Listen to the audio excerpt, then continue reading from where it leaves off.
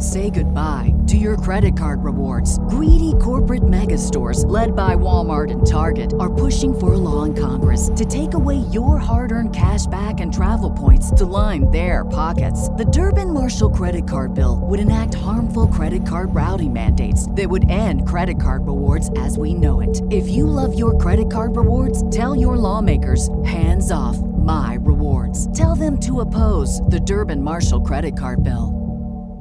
What's the easiest choice you can make? Window instead of middle seat? Picking a vendor who sends a great gift basket? Outsourcing business tasks you hate? What about selling with Shopify?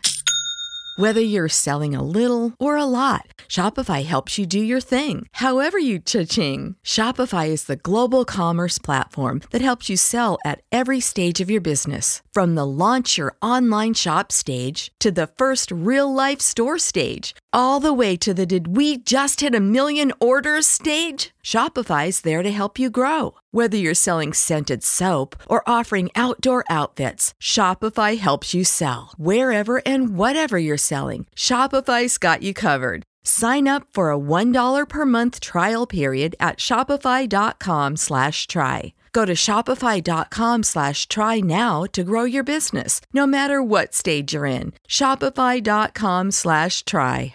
On a cold February morning in Indianapolis, Tony Kuritzis woke up, got dressed, loaded his sawed-off shotgun, and drove to his bank. He wasn't there to steal anything. He was there to take his life back. American Hostage is a new podcast starring me, John Hamm, that tells the true story of one man who channeled the rage of a nation and took justice into his own hands. Follow American Hostage wherever you get your podcasts, or you can binge all 8 episodes right now on Amazon Music or Wondery Plus. Konnichiwa. Got him. Minasan. Konnichiwa. Hello, everyone, and welcome to Talk to Keki.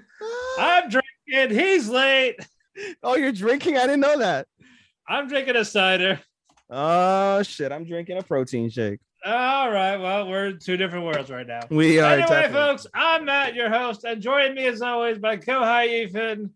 What's up? Konnichiwa, Matt-kun. Genki desu ka? We're a little later than usual. It's fine. A little later as we're recording, fucking what's it called? I had to stop and get orange juice because I had no orange juice for the morning, and then I have to do work, extra work, because I was dealing with some bullshit at work, so I had to deal with that.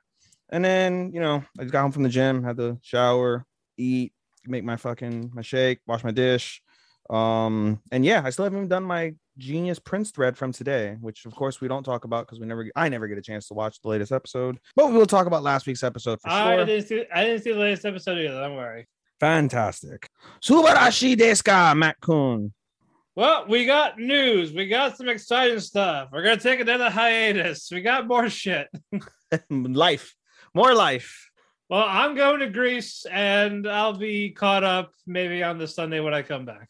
I will not be, because I'm going to watch the Jujutsu Kaisen movie on Thursday, and then I'm going to see Shaq in the club on Friday. Saturday, I'm going to a hotel party, perhaps, and then Sunday, I'm going to go watch wrestling. So I will not be well, caught like up. I said, you got 2 weeks. Basically, we have 2 weeks. Yeah, that's fine. Oh, wait, you're not coming? I thought, my stupid ass. I'm leaving Saturday. Oh, shit, then you're good. Yeah, that's what I said. We're gonna take a break. Yeah. Back in 2 weeks. So we'll be back for the majority of the seasonals. So this is gonna be the last episode before we jump into season finales for a good portion of the and show. Awards, yeah. And award. Fuck. I thought about that today too. I was like, fuck, I'm gonna have to start thinking about awards. Yeah, and then we take another week off for the spring shows to air. Yes, indeed. And then we'll be back. Well, we'll do a Keki shop that week. Yeah, we'll figure it out. We could probably do a Keki shop that week. If you're free. Again, you can message us at Talk to Keki on Twitter. He'll give you the Instagram at Talk to Keki. TALKTHEKEKI. Talk to Keki. Yeah, so definitely talk to us there. We'll even do an ad on our actual Facebook profiles because I know our friends that are not in the groups or listen to us. Or that.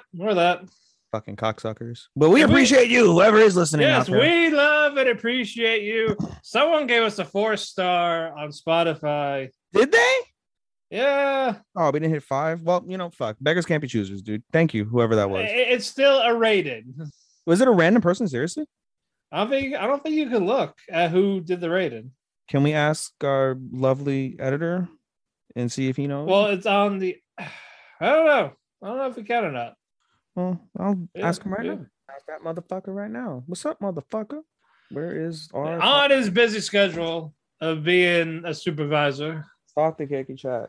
Hey, busy with his cool new friends. While he's doing that, we're gonna get to some news, some quick updates. While he's doing his shit, live novel Spy Room is getting an adaptation. Okay, so good shit. So just okay. I was flatter than a plate full of piss. Well, you our favorite podcaster, Mr. Cornett says. Yeah, well, you were talking over me. I wasn't. Stop talking when you said, "Hey, Sean, what is our rating?" Hey, Sean, give us our Meltzer rating. Our Meltzer rating 7.69999.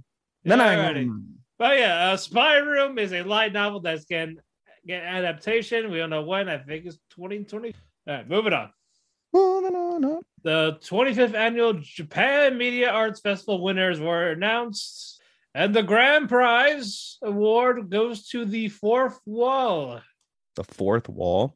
The Fourth Wall. I'm going to look this up. I was gonna say, that's a wrestling term, buddy? No. Well, you know what they won, by the way? What they win? D's nuts. Had to do with D's nuts. Is it an animation? What the fuck is? I see a woman has a washing machine as an image when I popped it up. Well, she's just showing what she's good at. Hey now, all right.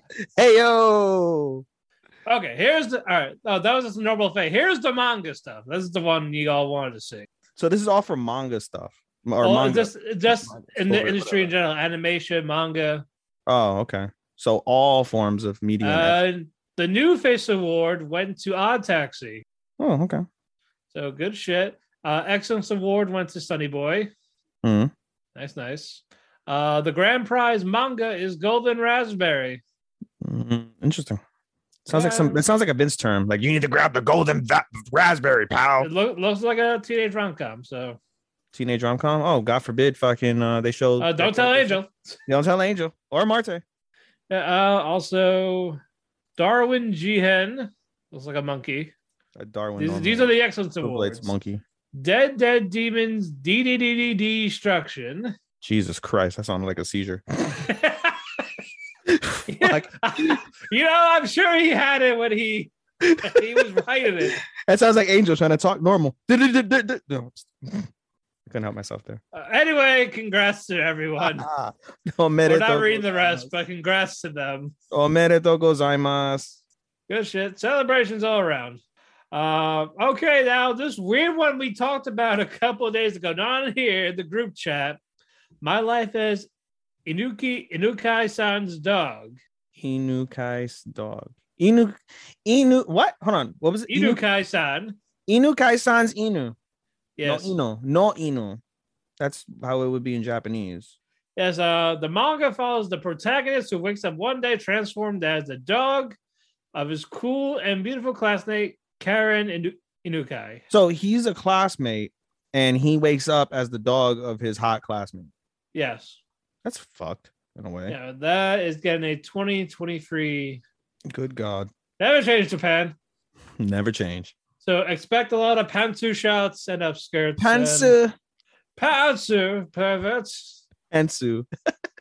You're so white. Well, no, it's like from fucking Mushoku Tensei with the little sister. I hate my brother because I saw the vein. Pantsu.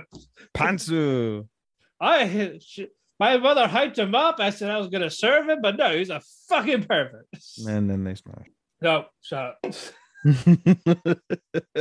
All right. Before we end the news section, we do got some unfortunate news. The manga artist for Tokyo Mew Mew, Miya Ikumi, has passed away on March 7th due to a hemorrhage. That sucks, dude. She was only 40. And she was getting the Tokyo Mew Mew Mew was getting an adaptation in July, like another one. Yeah, they had one in 2002 to 2003. It was dubbed by 4 kids. How unfortunate. 4 kids dubbing. Sean says Spotify isn't like Apple. It doesn't show users, just shows stars. Well, isn't that fucking whack? Well, isn't that nice? But anyway, shout out to you, unknown 4-star giver. Yes. But for Mia, this episode's for you. We dedicate this episode for you. And we also dedicate this episode, unrelated to anime, to Mr. Scott Hall, Mr. Reza Ramon. Mr. Scott Hall passed away as of March 14th. At the age of 63 due to complications to hip surgery. Yeah, blood clot and had 3 heart attacks. Yeah, that's fucked, dude. Super fucked. Did you see what out to his friends? Did you see what I bought? What would you buy? Dude, I went on www.com and I haven't given WWE my money in a long time. But I went on and I got an Outsiders t-shirt. I got an NWO hat. I got a Reza Ramon pair of basketball shorts. And then I got an Undertaker shirt because it was on sale too. And I was like, oh, Undertaker. Oh, okay. Well, you may as well. Might as well. I was giving them throwing $5. It was 15 a shirt. Yeah. But that's not bad though. $15 for a shirt. Not bad. So I was like, hey, work this up out. But anyway, yes, condolences for Scott and Mia. Condolences to their friends, family, loved ones. Yes, and all the fans out there. And Sean, especially. All the fans out there as well. Yeah, all the fans out there too. But yeah, definitely feel bad for Kevin because he's the one that's defending him the most with all his relapses. Like he was right or die with Scott. Mm-hmm. But, dude. But I mean, hey, it's kind of it's the reality of life, especially the reality for people our age. Because bro, those are fucking people from our childhood, bro, and it's just like goddamn, people from our childhood, for a while in different aspects, whether it's sports or media or things of that nature. Like you constantly see people die from our childhood, but it never makes it any easier. Like it just that's the reality of growing older. Like fuck, man, it's crazy. Yeah, it is crazy. But all right, anyway, we are now going to move on with our separate stuff. I added something. He even picked something back up. We'll get to that in a bit. Did I pick something up? Yeah, no, the 86K back. Oh, yes, indeed. Yeah, and I picked up a series. I'll get to that in a bit. Aha. Hi, Sonotori. Yes. All right. I'm going to start with So Loop. Since it's a slice of life, you know what happens. There's a cultural festival. Bunkasai. Yes, as always. So I just learned that word today, bunka. Bunka means culture in Japanese. Bunka sai. Sai means, I guess, festival. But right. All right. Well, you learn something new every day, folks. I do, because I'm on 397 days learning Japanese on Duolingo. So well, there you go. I do learn shit new every day. Anyway, sorry for interrupting. Please continue. No, that's fine. It's our show, but by all means. Yeah, I cut you off. I didn't mean to do that. Go ahead, buddy. You have the next hour. Shut up. Anyway, Hiyori and Koharu are trying to get ideas for their basically what their best they want to do for their cultural festival. Hiyori, it's a Japanese cafe, not a maid cafe. Calm down. No, a regular Japanese cafe with kimonos and not those maid outfits. Put your torches and pitchforks away. For real. No high school maid outfits this time. Yeah. And Koharu decides to do this weird random shit like parasites and stuff like this involving fish. The dark side of fish. The dark side of fish. The dark side, that's what I call it. I call it the dark side of fish. Like is that the burnt side? Is that the burnt side? The dark side of fish, is that the burnt side? No, like there's parasites in the fish and all that. Oh, it's not a woman opening her legs? No. It's not the McDonald's fish fillet. Oh. So Hiyori has to catch the mackerel for the thing. So she has to go fishing, and she takes Fukumoto, the younger sister of the Fukumoto family, who she knows a lot more fishing despite being younger than her. But then again, Hiyori mostly knows fly fishing. Futaba knows a little bit more, so she's able to help her out. Like here's this fishing rod, like casting, and she shows her how to hook a worm to the baits. So all that happens. A nice little bond moment between those two because you don't see much of her. We go to the next day. Hiyori's Japanese cafe success. So it was the mackerel sandwiches that Koi helps her make, while Koharu's exhibition thing exhibits was a disaster. So she's just crying. Unrelated, I really like that name, Koharu. Koharu, yeah, it's a cute name. It is a very cute name. Hawaii, no, why this go? Yes, I did not watch Lupin the Third because I'm waiting for the two-parter to finish.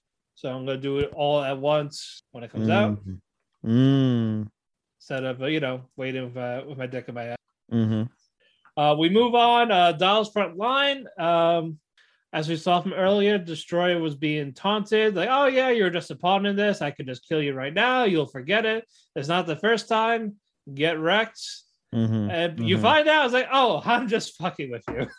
So Destroyer gets pissed off. Like, all right, fine, I'll help you. Don't be such a crybaby.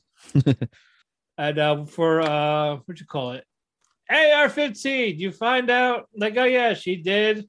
So someone put a planting chip in her, so that's why they found out about the base and all that. That was confirmed. They don't know who did it, but AR finds one of the villains, and she guy gets pissed off. And the people that control basically that defense force with M4A1, AR-15, M16, Satma 2. Any others? Grenade launcher. Yeah. Bazooka. Yeah, basically they gave them numbers and names. That way you don't connect to them. Like if they die because they can get replaced. But for those four, since they're a special type of T-dolls with emotions and all that, you can't back them up. So if they die, they die. So I feel like one of them is going to die the next episode. Because it didn't happen this one. So that was really it. They used to learn more about the T-dolls. And like, oh yeah, psych, fuck you. But yeah, and even the humans are getting involved. The people that, like the military, they are, we're going to do this ourselves. We have a side mission. Fuck you all. And then they went away, and that was it for that one. And that's it. What? I said, and that's that. And that's that. Moving on. Nothing exciting happened. Ranking of Kings. The big showdown. Boji and Bozy. Prince versus King. After the final showdown is here. The final showdown. Well, final countdown, damn you. I know. But we get this gorgeous animation. Like you just see Bozy in his like giant form, like it's Attack on Titan trying to kill a human. He's like swinging the club, but Boji just dodges and fucking hits him with the sword a few times. Does it a few times, and yeah, fucking the dad jobs. The dad jobs. He didn't get a single hit on Boji. He did the job. He did the job. He made him look strong. He tried and he failed. Wow. And you find out if Miranjo dies, Daida can come back, like break the curse. Like Bozy won't no longer be in the son's body.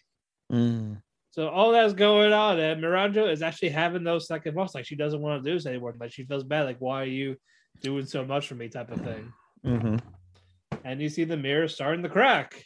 And then fucking Despa says to Boji, like, yeah, he has to do it. While Kage's like, hey, why are you making Boji do this? You're a son of a bitch. Punch, punch, punch. How dare you? I know, like, he has to, like, because again, they're dead. And if he wants to save his brother, he has to do this. They're Shindaru. Before all that, though, the really cool moment was when Bebin, Dorshe, Appius, and Domas, like the big four, said they stand with King Boji. Because Boji made them choose, like, are you going to serve me or are you going to serve the kingdom? And they served the king, which is Boji. Like, oh. So very nice moment there. Miranjo is gone, and so is Bozy. The souls leave the mirror and the Daida's body. You see the souls going away, and you see the giant demon that came out in the third episode grabs Miranjo's soul while Bozy departs alone. And Miranda's like, I'm sorry, I can't go with you, type of thing. And you go like in the mind of this demon, and you see him like ripping apart souls, eating them, throwing them up just to eat them again. And then you see Miranjo horrified. Like that's going to be her fate, basically. That sounds... It was disgusting. And she sees the demon she befriended when she was a kid. It's like, well, this is good. This is your life now. Nothing but pain and suffering. So the story's not done yet. You thought Bozy was going to be the main final villain. No, it's going to be this demon. You thought it was so-and-so, but it was me. Pretty much. That is where we are. We got 2 episodes left, so I am curious to see what happens next. 2 episodes of the season, I imagine. What? 2 episodes of the season, I imagine. And then it's done. The show period is done? The show will be done, yeah. Oh, wow. Yeah, but beggars can't be choosers. Interesting. Let's see what else. Wonder if they'll do a flash forward and Boji will be less crippled. I think that curse is just there for good. Okay. Yeah, like that's it. He's fucked. That's unfortunate. Yeah. I think unless they bring it up saying this is what happens when we do this and all that. But we will see. We'll find out. Maybe we'll find out the next episode. On the next episode of Ranking Land of Leadale. We picked up where we left off, where the zombies came in. The Centaur got down. Kata's friend, her ally she summoned, he's dead for now.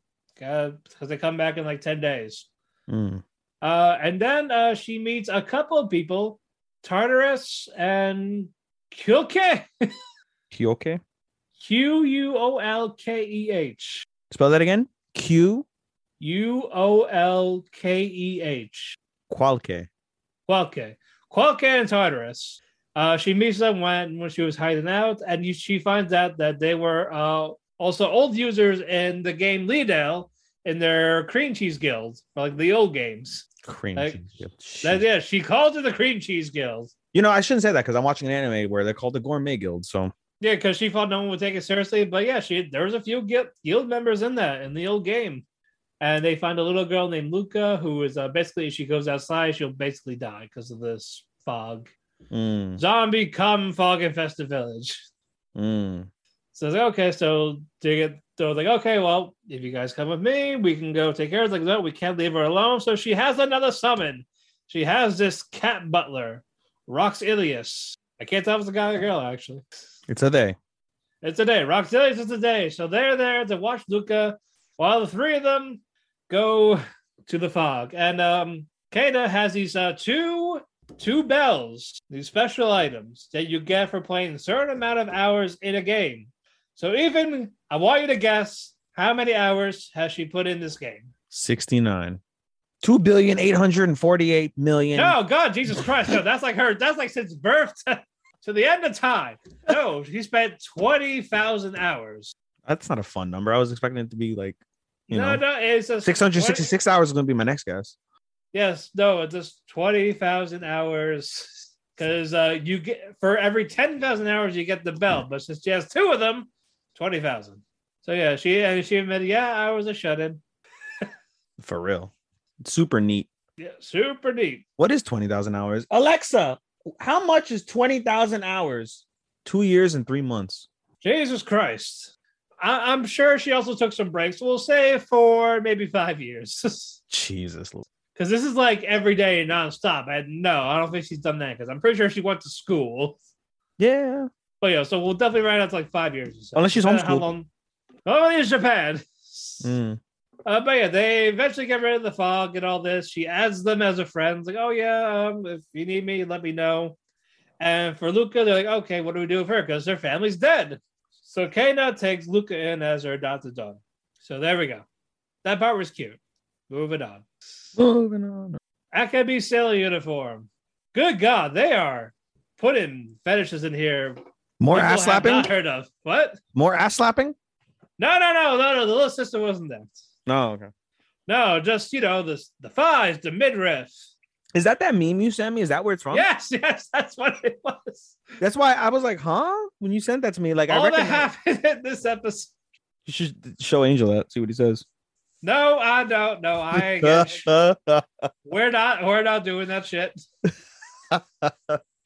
Get ahead of the postage rate increases this year with Stamps.com. It's like your own personal post office. Sign up with promo code PROGRAM for a 4-week trial, plus free postage and a free digital scale. No long-term commitments or contracts. That's Stamps.com, code PROGRAM. Anyway, the competition festival thing's coming up, so Akabe and a few of the girls are like, okay, let's do something. Let's try cheerleading. So basically, it's just Akabe and the others like practicing cheerleading, and that eventually happens for a little bit. Akabe gets better at it. Jesus Christ, they love animating sweat. It's so odd. It's an odd fetish, I know, but it's gross too, dude. Like, I can't. I don't get it, but like, I had a girl sweat on me once while we were fucking, and like, I immediately like stopped. Did she go like let it drip in your mouth, or no? It like dripped on like my forehead, and then my cheek, and then my lips, and then I just lost my boner. Like, I was done. Like, my boner's gone. My boner's gone. Exactly. And I was like, and it's a turn off. I was like, go ahead and lay back down. But I wasn't done. You're done. Don't worry. Anyway, while all that was going on, there was actual focus on a certain character, Riona Shiju, who's in the tennis club. And she hasn't played that tennis in a couple of years. And every time I think of the tennis club, I think of our favorite trap. Legitimately. Oh god. You know what? I would love to see him in this. Toka, I believe. Suka. Tosuka. Tosuka. It's the official. What's it called? Talk to Keki. Yeah, that's the trap mascot. If we ever get someone who's like transsexual on our team, that's gonna be their fucking. Oh come on! You gotta ask. You identify as a male or female transsexual. Jesus Christ! All right, we're going off the rails. Anyway, all right, shut up before we get caught. But anyway, basically, she hasn't played tennis in quite a few years, so she's slipping. Like she's like very rusty, keeps missing it. And then you basically say like she's basically self-conscious about herself. Like she's like a little curvier, but she's not fat, she's not overweight, she's just curvy. So she kind of hates her body for that. It's so weird when I see Japanese, like real life Japanese people, and they're fat, like women, because it's like you never see, like you see me because they're so used to showing like just these. Yeah, they're just like paper thin, or they're like freaking, or like they're medium. They're like modest size. That's why they show the males like the big bulky male with the thick lips. They don't show those anymore. Ugly man. Okay, yeah. It's ugly man. Oh yeah.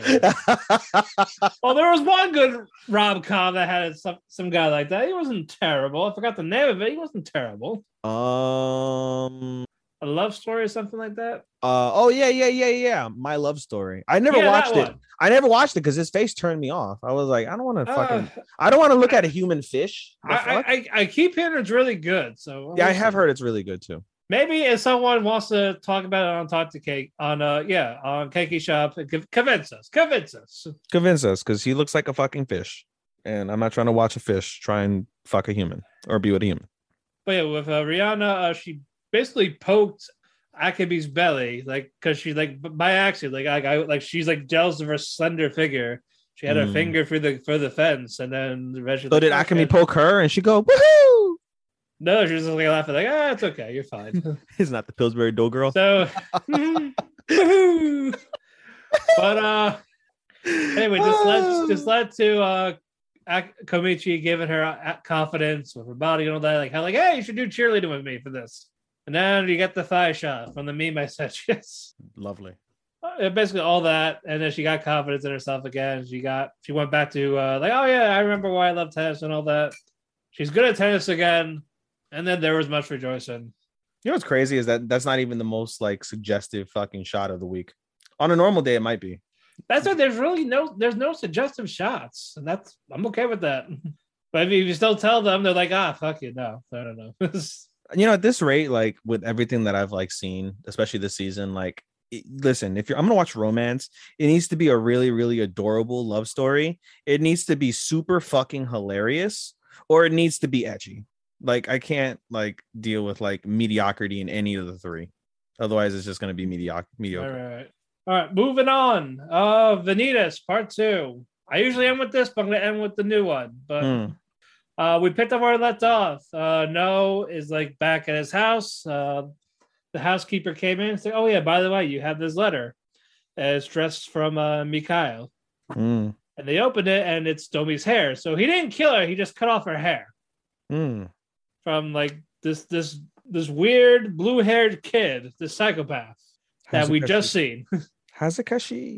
But yeah, basically it's like, oh yeah, if you want her alive, come here at night, that type of thing. And I don't know if you remember from part 1, we got a flashback of No, Dominique, and the brother. Where the brother got crazy, Lewis. I don't. You know, yeah, because they did the aftermath of that. Like we went back to that real quick. Those are interesting.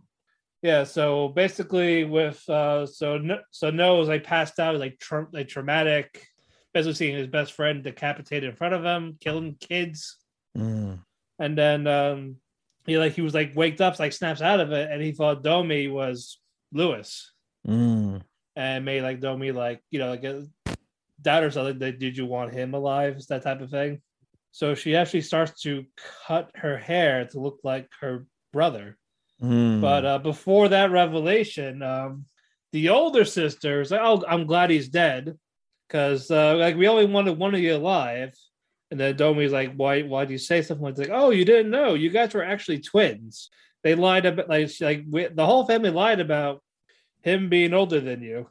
So yeah, and twins are considered a curse. So one of you guys had to go. So I'm glad it was him.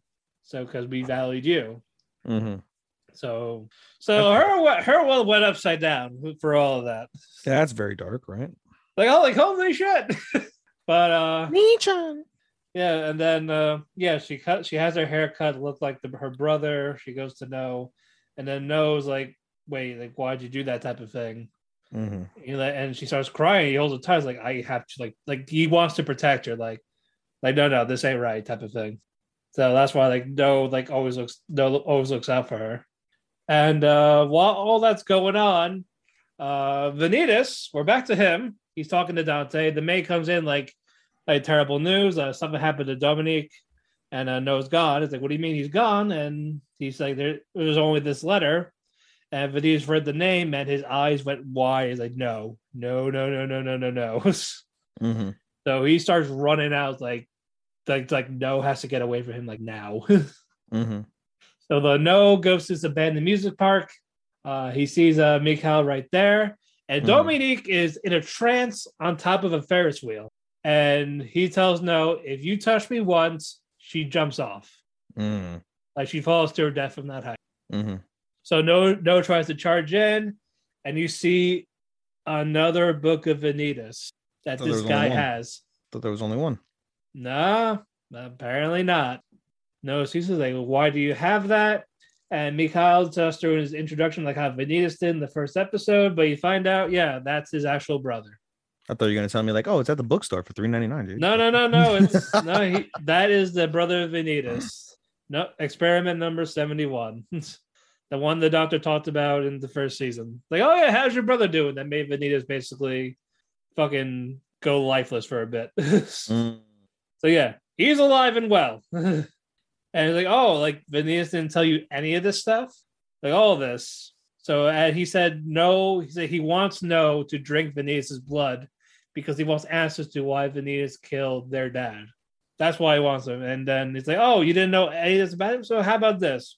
How about you suck my blood instead? Suck me off.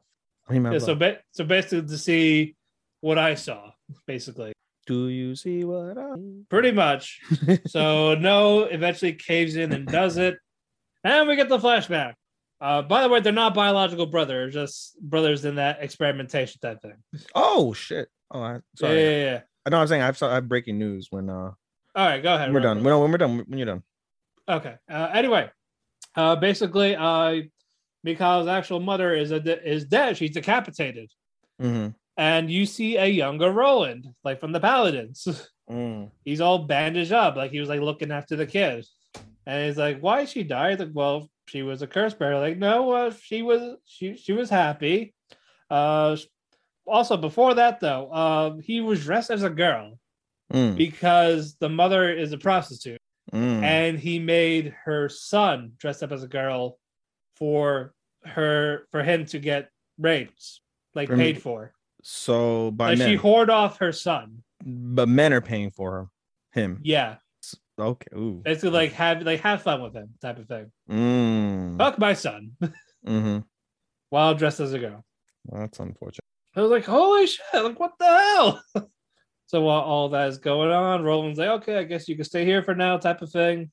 And I forgot what Mikhail said, but there's something that made Roland like shiver, like holy shit, type of thing. But eventually, Mikhail made his way to the experimentation room where Vanitas was being experimented on. And then the dog's like, oh yeah, you can come in too. Hey, Vanitas, come say hi to your new brother. So that's where it ended in that cliffhanger. And I was like, shit. That took a dark turn. I love it. Yeah. Right, what was your breaking news? Mushoku Tensei OVA, now available on Funimation. All right, well, we're gonna cover that when we come back. Yes, indeed, we shall. All right. Last one for me. This was on Netflix. I just randomly picked it up because I had some free time. Mm-hmm. Kotaro Lives Alone. Mm. The apartment comedy with laughs and tears. That's the tagline. Mm. It's about this 4-year-old named Kotaro who actually lives in an apartment by himself. Mm-hmm. He moved in, and there's a bunch of colorful people. Well, not really colorful, but Shin, who is basically a washed-up manga artist, who basically he was a deadbeat, Mm-hmm. who had no desire to draw manga as much anymore, type of thing, living off his contest money. He was a slob. Mm-hmm. Isamu, who is basically like this gangster-looking guy, who also loves Kotaro, who's like, "Oh, you're so cute," that type of thing. Mm-hmm. He's like looking out for him. Like they're all looking out for him. Mm. And then Mitsuki, which is the girl, she's basically a hostess at a bar with an abusive boyfriend. Who's that? Mitsuki. That's his sister? No, these are all people living in separate apartments. Oh, tenants. Okay. Yeah, tenants. These are So all tenants. She's with an abusive boyfriend. Interesting. Yes. And yeah, this Kotaro kid, he just talks and acts mature. Because he's been living on his own. He's been running away from home, Mm-hmm. and people don't know why. Like he always avoids it. Mm-hmm. Like he doesn't like to talk about it. And then Miss Kobayashi, she's the one that gives him an allowance every week. Like here's money type of thing. Mm-hmm. And you find out that's his mother's life insurance. Mm. He's dead. Mm. He doesn't know that. But he lives alone because his father's very fucking abusive. And that's what made the mother run away. And so she died. As Kotaro says, he needs to become strong to help out his dad. Because he thinks his dad has some darkness covered him. And even though he thinks it's not just him. Because he's a kid, he doesn't get it. Yeah, that's fucked. And then you just hear all this shit. It's like, fuck, like I thought it was supposed to be a comedy. Not quite. There's some funny moments, but you just get all this. It's like, good God. Not quite. Even like there was a private investigator who was befriending Kotaro, and then you find out, he was hired by the father to look for him. And it's like I found him type of things. Like, and the tenants, they're like, "Are you gonna tell him?" Like, yeah, I have to. I'm paid to do that. Mm-hmm. But he doesn't tell him his exact address, because this guy has also been abused by his father. So that's I don't want, I fortunately had to report to him, but I'm not going to tell him where he actually lives. Mm-hmm. That type of thing. So he's got a heart in there somewhere. And even fucking Mitsuki eventually moves out of the house, moves out of the apartment, because basically she tried to tell her boyfriend that she was going to break up with him, and then she fucking slapped her. He slapped her? He slapped her, yeah. Wow. And then basically one of the tenants, the gangster-looking one, like, let me take care of him type of thing. And then Kotaro's like, no, like, if the cops ain't going to do anything, then you have to leave because he knows where you live. Mm-hmm. But despite him, feel like he's chasing her out, because, again, he's been abused, so he knows what it's like. So you watched the whole series, or is this a weekly thing? It's all 10 episodes. It's all done. Oh, okay. And you watched all 10? I watched all 10. Mm. I was like, I gotta finish. So I gotta finish before we go on the air. God damn it. Yeah, it's just really good. Is it? And even like the ending episode, they go to the gravesite for the grandparents. It's mostly the tenant Shin is the one that's mostly talking to Kotaro, especially since they live next door. And it actually re-sparks his love for drawing manga again. Yeah, so it's almost like he has a job type of thing. They actually picked up one of his manga drawings for a series. It's great. So I'm happy for him for that. And he still tries to ace, and he still makes time for Kotaro despite all that. It's a full-time job type of thing. Mm-hmm. Like the deadlines are more strict. Oh no, despite him being tired, he makes time for him. Mm-hmm. But yeah, the final episodes, they go to the gravesite, and and it's basically for Kotaro's grandparents. Mm-hmm. And then Shin's like, "Hey, what was your mom like?" That type of thing. Mm-hmm. Like, oh yeah, she was sweet and all that. And it's like, how do you spell her name, the kanji? And then he does it in the dust of the gravesite. Mm-hmm. And while they were cleaning it, on the side of it, Shin sees the mother's name, and he covers it. He's standing right by it. Oh, they're in the same grave. Ah, that's fucking dark. Yeah, it's the family grave. Ooh. Like the grandparents in the front, and she's on like the side, like the left side of it. Oh man. So he's like, "Hey," and then Kotaro's like, "Can you please get out of the way?" And then Shin's like, "Nope, I'm not moving. Like you're distracting me. Like that's fine. Like I'll look the other way." Mm-hmm. He's like, he promised like that. He even says like, next time you go there, I want to go with you. He wants to keep going with him just so he doesn't see it. Mm-hmm. And that's basically where it ended. That's dark as shit. It is, yeah. It's fucking crazy. We also did get another female tenant, Sumire Takei. Mm-hmm. She's only there for like the last like 2 to 3 episodes, but basically her deal is she hates children. Mm-hmm. But she really tries hard to like get along with the kids. Even Kotaro is like, that's right. Whatever people's motives are or what's wrong with them, Kotaro knows. Mm-hmm. And this how he just picks up on it. Mm. And, like there was an episode where Kotaro was like fat as fuck. Mm-hmm. And they thought like, okay, maybe it's his diet. But we find out like the school, they're serving healthy food. Mm-hmm. So like, well, okay, so what the hell? What the hell's up? You find out the students are making him eat whatever they don't want to eat because they don't eat this stuff. Mm. So they're forcing Kotaro to eat it. Damn.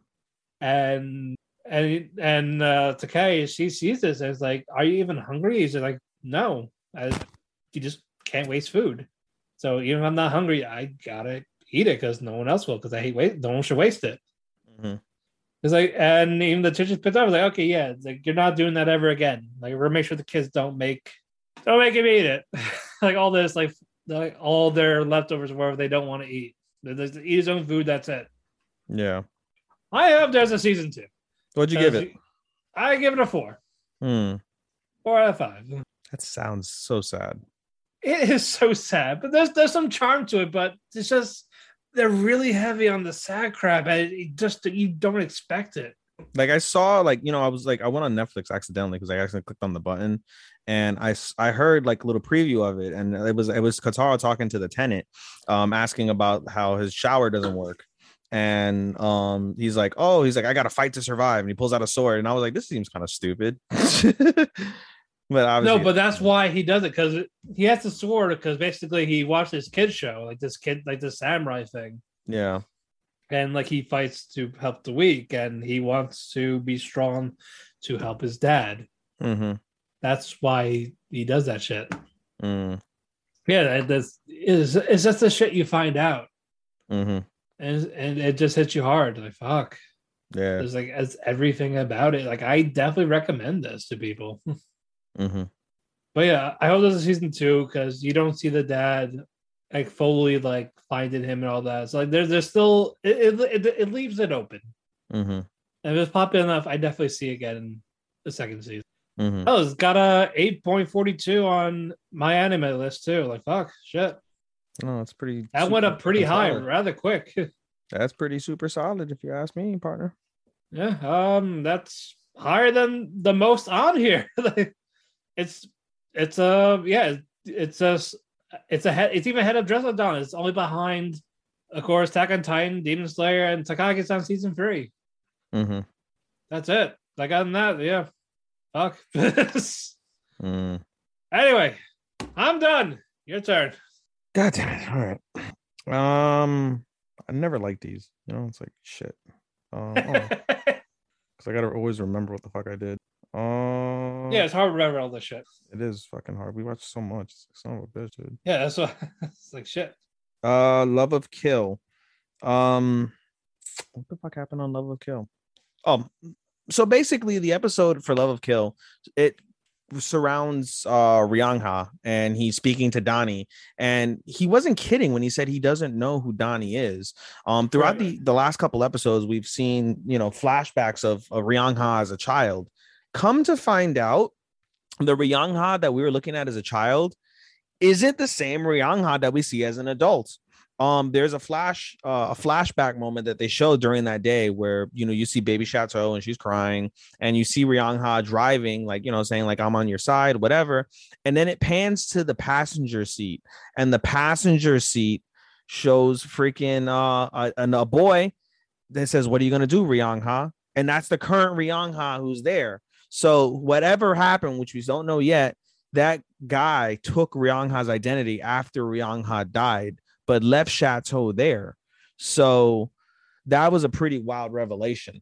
The episode continues basically as Ryongha is taken in. He's held captive basically, and Chateau basically busts in to try and save him. No plan, just fucking busts in to try and save his ass.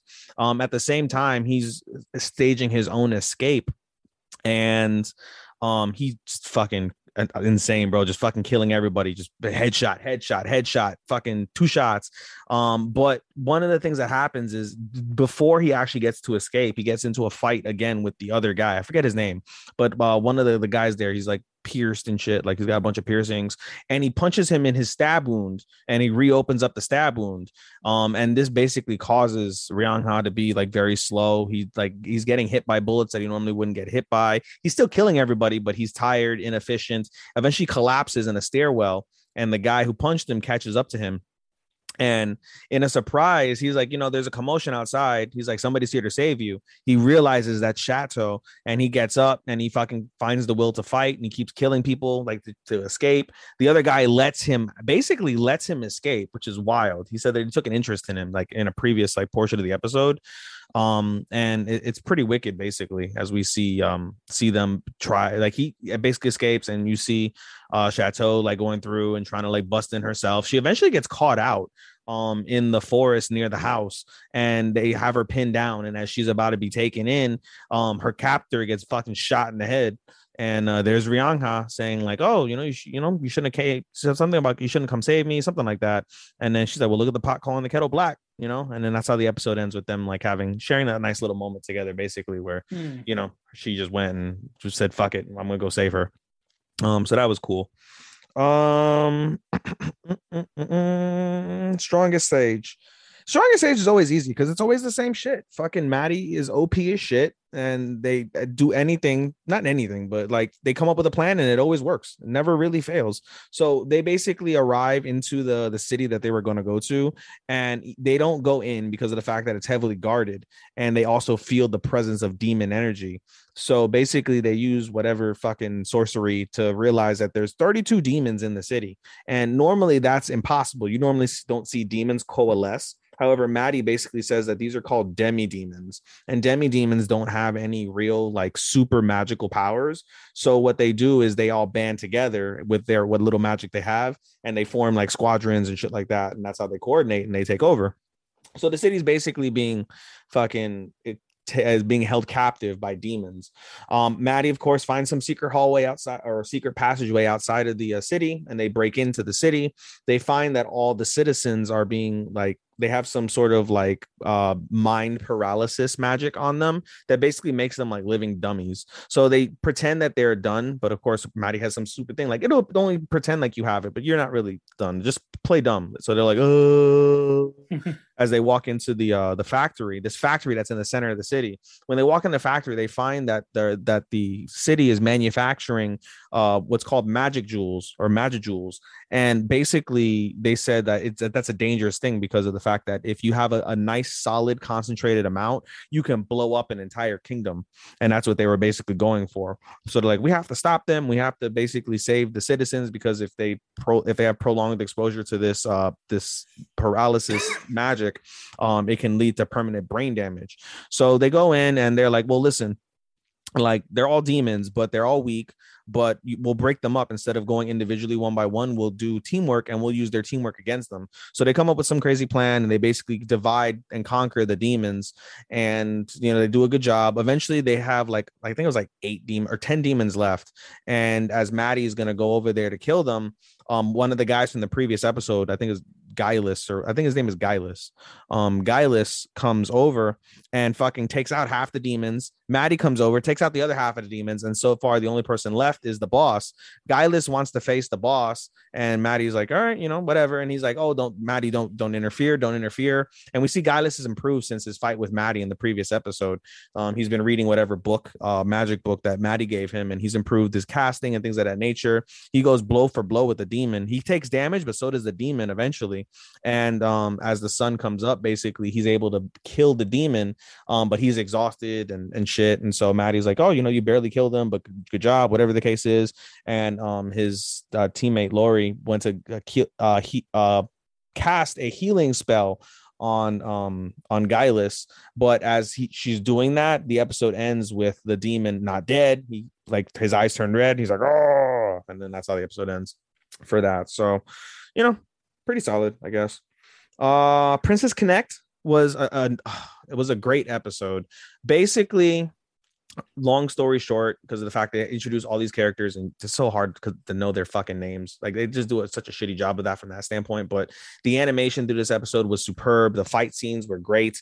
We basically see Karen has been turned into a puppet, but we don't know that initially. Karen basically is doing Carol is doing the fake princess's bidding, and we see her just mercifully fucking killing people like crazy, or mercilessly, sorry, killing people like crazy. And we find out basically that the fake princess has taken the power of that crown that she killed, the person that was associated with the redive. She took her power and basically entraps all the citizens of the kingdom inside of a barrier and sends Kara out to kill them all. And so it's like this mass massacre basically happening in the city with the shadows, who have, they're like the lost souls.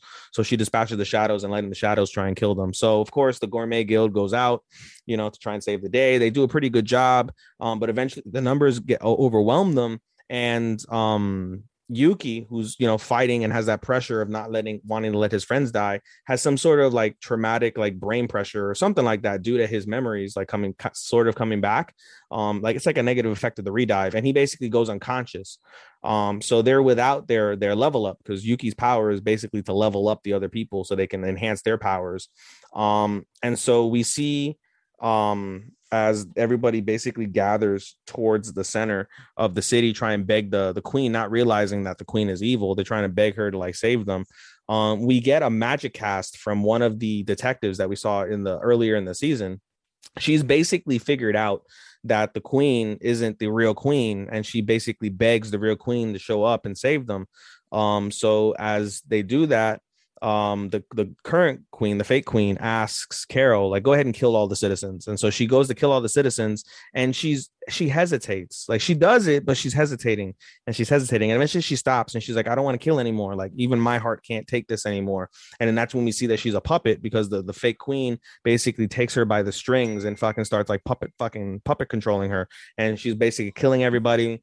And Pecorine, who's been a constant source through this episode of like hope and fighting, comes out, and she asks Pecorine, save me, and Pecorine's like, of course. And then eventually the casting stops, and Pecorine takes a deep breath, and again, like I said last week or in our last episode, she hadn't told anybody the fact, except for Kokoro, that she is the real princess. So she says, in the name of Princess Justania von Ostrach, I said it's von something, I said that wrong, but in the name of Princess Justania von Ostrach, I will, defeat you, and I will take my kingdom back. So she basically told the entire kingdom, I'm the real Princess Justania. And there's raucous ovation, like, woo, they're coming to steal the day.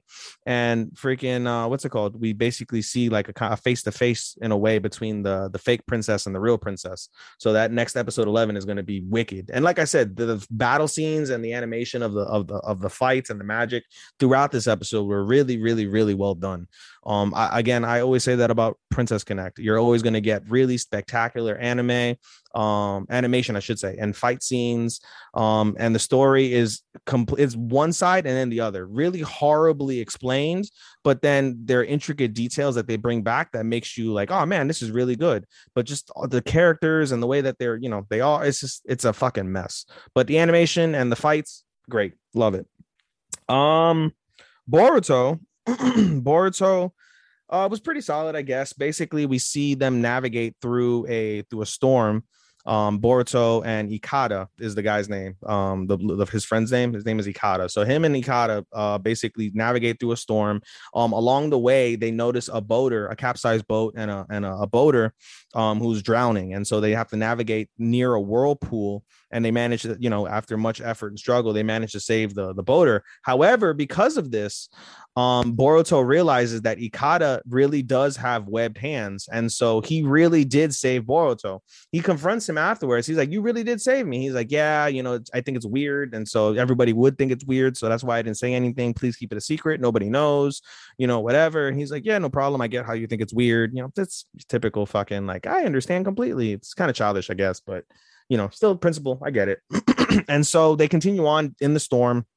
Ikada almost gets ejected because he runs into some harsh waves, and he almost gets ejected from his boat.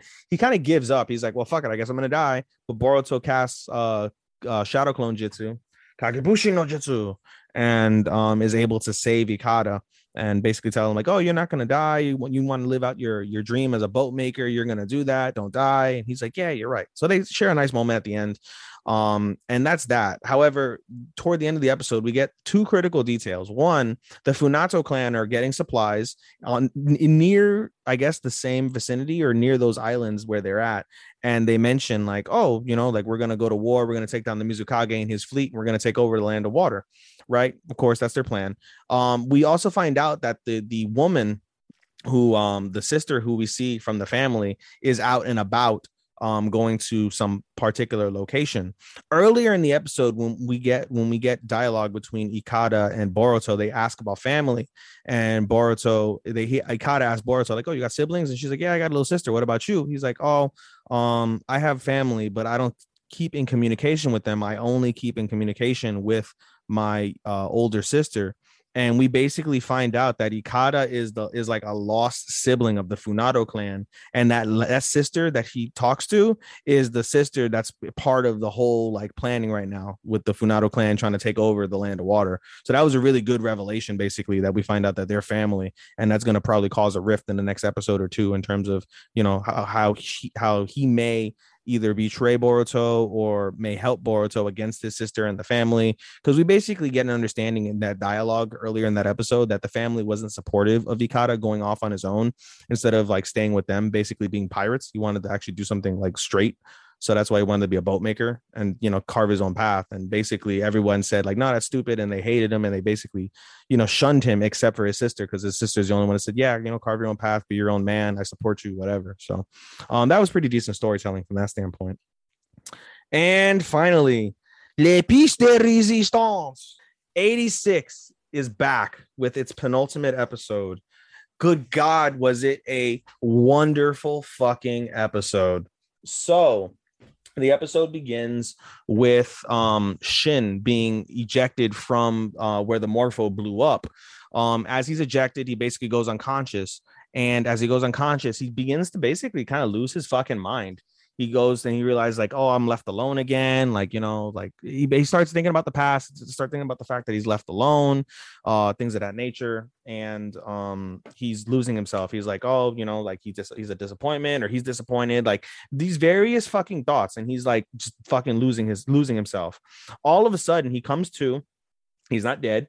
And he's trying to reach over to get the piece from his brother's machine. He wants to hold it, I guess, and he's, still distraught, and he's very hurt from the explosion. His what's it called? His juggernaut suit is all fucked up. It's missing a leg, things of that nature. So he's not functioning very well, on top of, being severely hurt. All of a sudden we see a member of the Legion come up and was like, you thought you finished the job, but nope, I'm here and I'm going to kill you. And we never see Shin like this. He begins to panic. And he's always said in previous episodes, he's not afraid to die. He in fact would welcome death.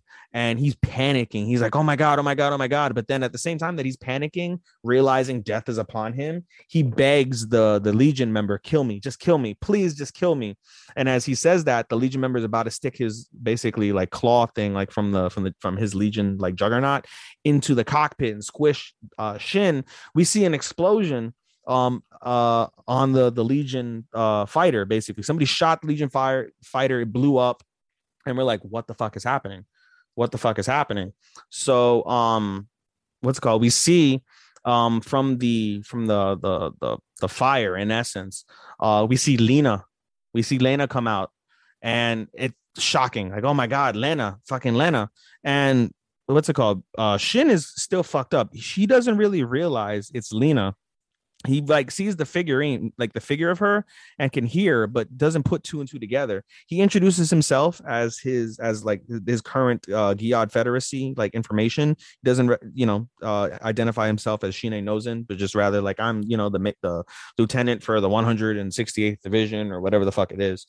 And they have a conversation. They have a really heartfelt conversation about the current status. And basically we find out the Republic has been destroyed, and all they have left at this point is just fragments of their military, which is fantastic to hear considering they're all racist pigs.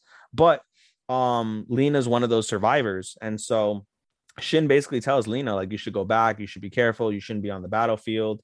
And Lena rejects that, and Lena's basically saying about how there was people that inspired her a long time ago, and they're long gone, but she wanted to keep fighting for them. She wanted to keep fighting so she could see them again wherever they would be at. And she's not going to rest until she accomplishes that. Basically talking about her in the 86.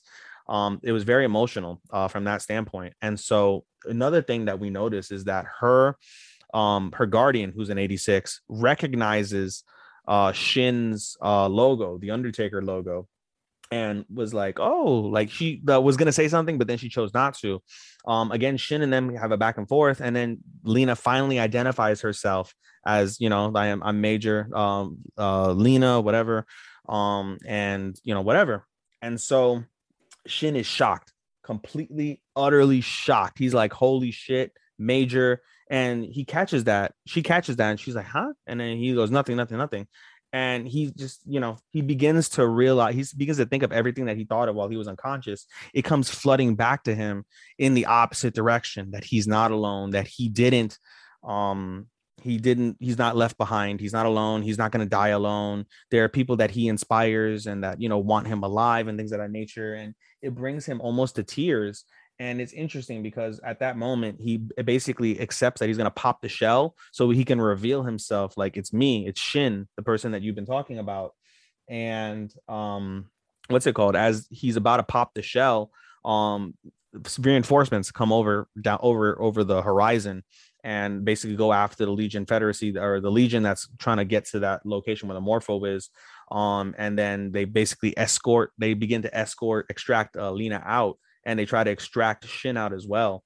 But basically, it's I don't know. It's a beautifully told piece as they have this conversation. They have the emotional music in the background that you hear throughout the season.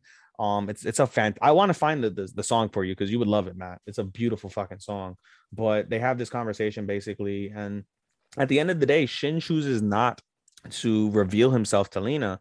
And Frederica, who's on the battlefield, who managed to survive as well, was like, why didn't you tell her it was you?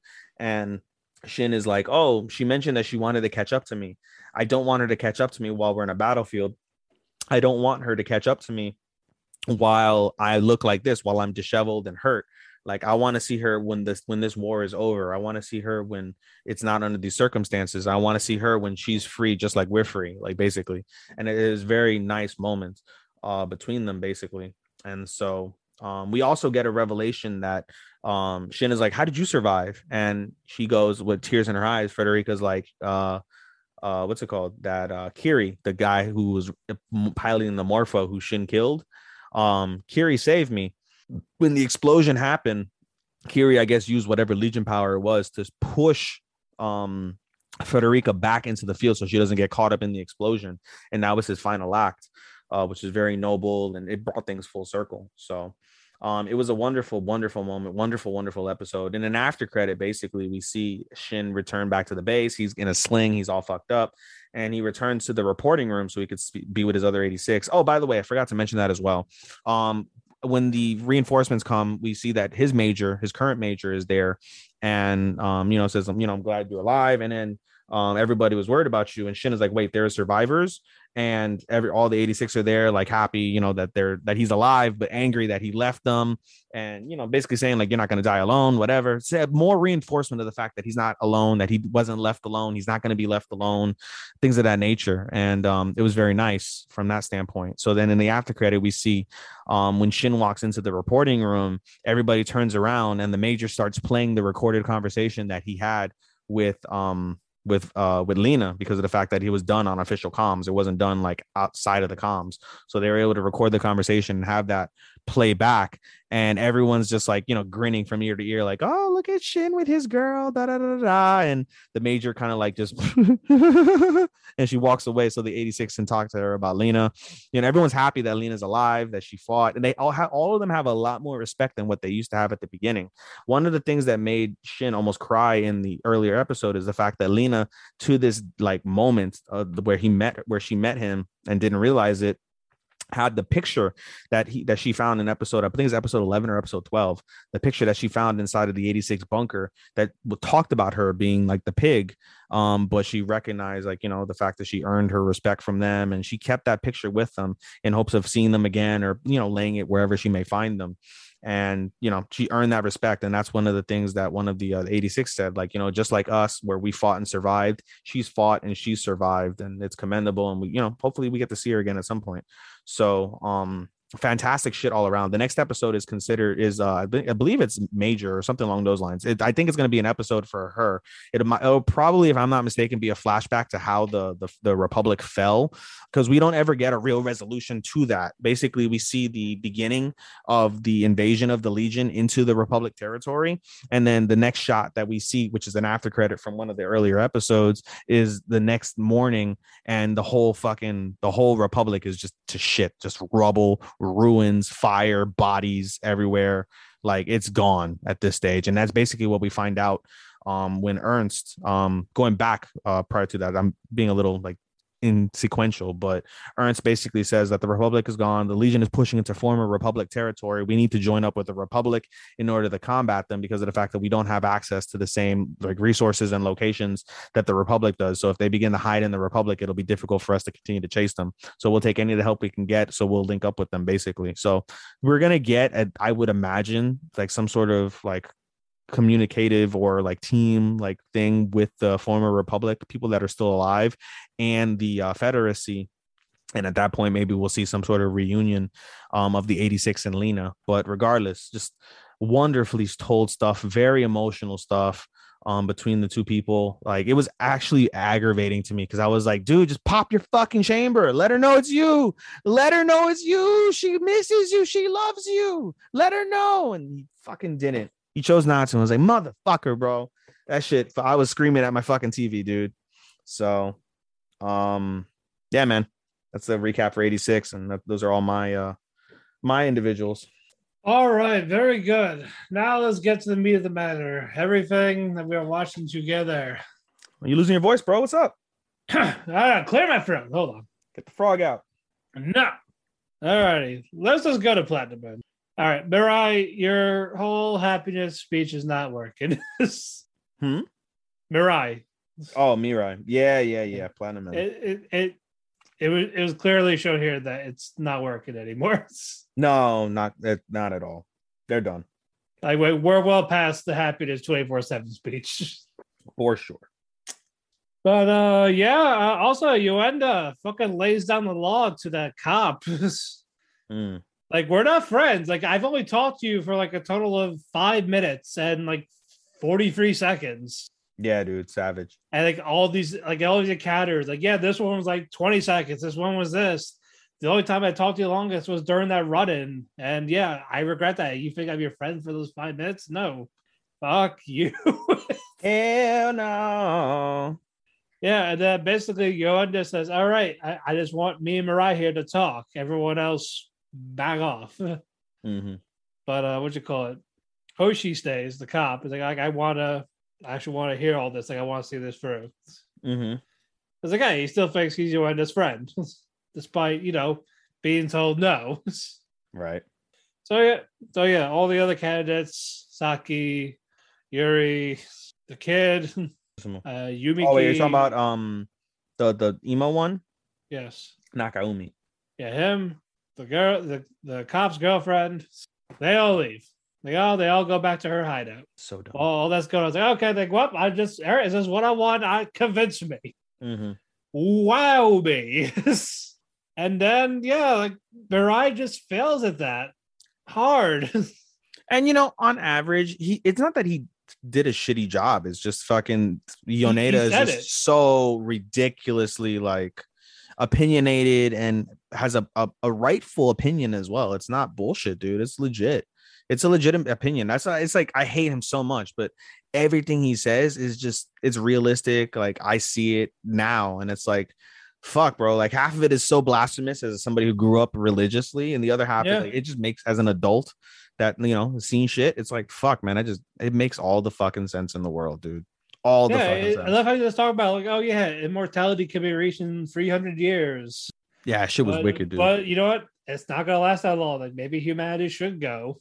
Yeah, dude. Savage. Just for this creature. He's a whole fucking savage, dude. I hate the way they say it, like creature. Yeah, and the way they fucking say it. And people are fucking buying it. Yep, they are.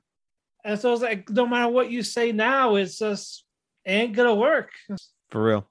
And even Yuanda says that. And it got to the point where Shuji basically had the girls tied up. Mm-hmm. Mm-hmm.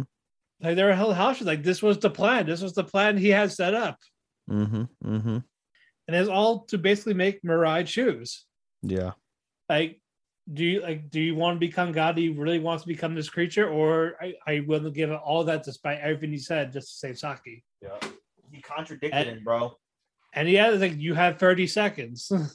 Yeah. And they're talking to each other on the phone, like, okay, yeah, if he touches me, shoot her. If time goes up and there's no answer, shoot her. Mm-hmm. And there was like this seconds left. And then Mirai just says, I give up. Then Yuanda looks at him like, you gave up that easily. Yeah, dude. And it's like, I had faith in you, and now it's just, I'm so disappointed in you. Mm-hmm. And then Mirai talks about love, about his love for Saki, how much Saki means to him. Mm-hmm. Well, so it even got to the point where Yuenda's like, that was remarkable, like how everything he said. Yeah. But it's too late. I wish you said this earlier. So now it's just, whose life do you choose, hers or yours? So it's you die or she dies. So fucking savage, dude. And yeah, and even Saki was saying like, do it, like save yourself, like I'll be okay type of thing. Yeah, she tries to tell Revel like, go tell him I'm fine, and Revel's like, nah, I can't do that because I value your life more than his. Yeah, pretty much. Yep. And Mirai says, take my life. Yep. And then again, Yuenda's disappointed in him again. It's a cliffhanger. Yeah, and then he shoots the arrow, and then he's like arms out, like ready to accept his fate. And then we get credits. I think there's gonna be, I bet you anything, like I think either fucking Hoshi is gonna take the fucking bullet, he's gonna take the white arrow, and then there may be something that happens at the mansion where they fucking flip the script. I definitely see him taking the arrow. Yeah, I definitely see Hoshi taking the fucking arrow. And then he's gonna say, why are you gonna do this for some type of person that wants to be this creature type of thing? Some shit like that.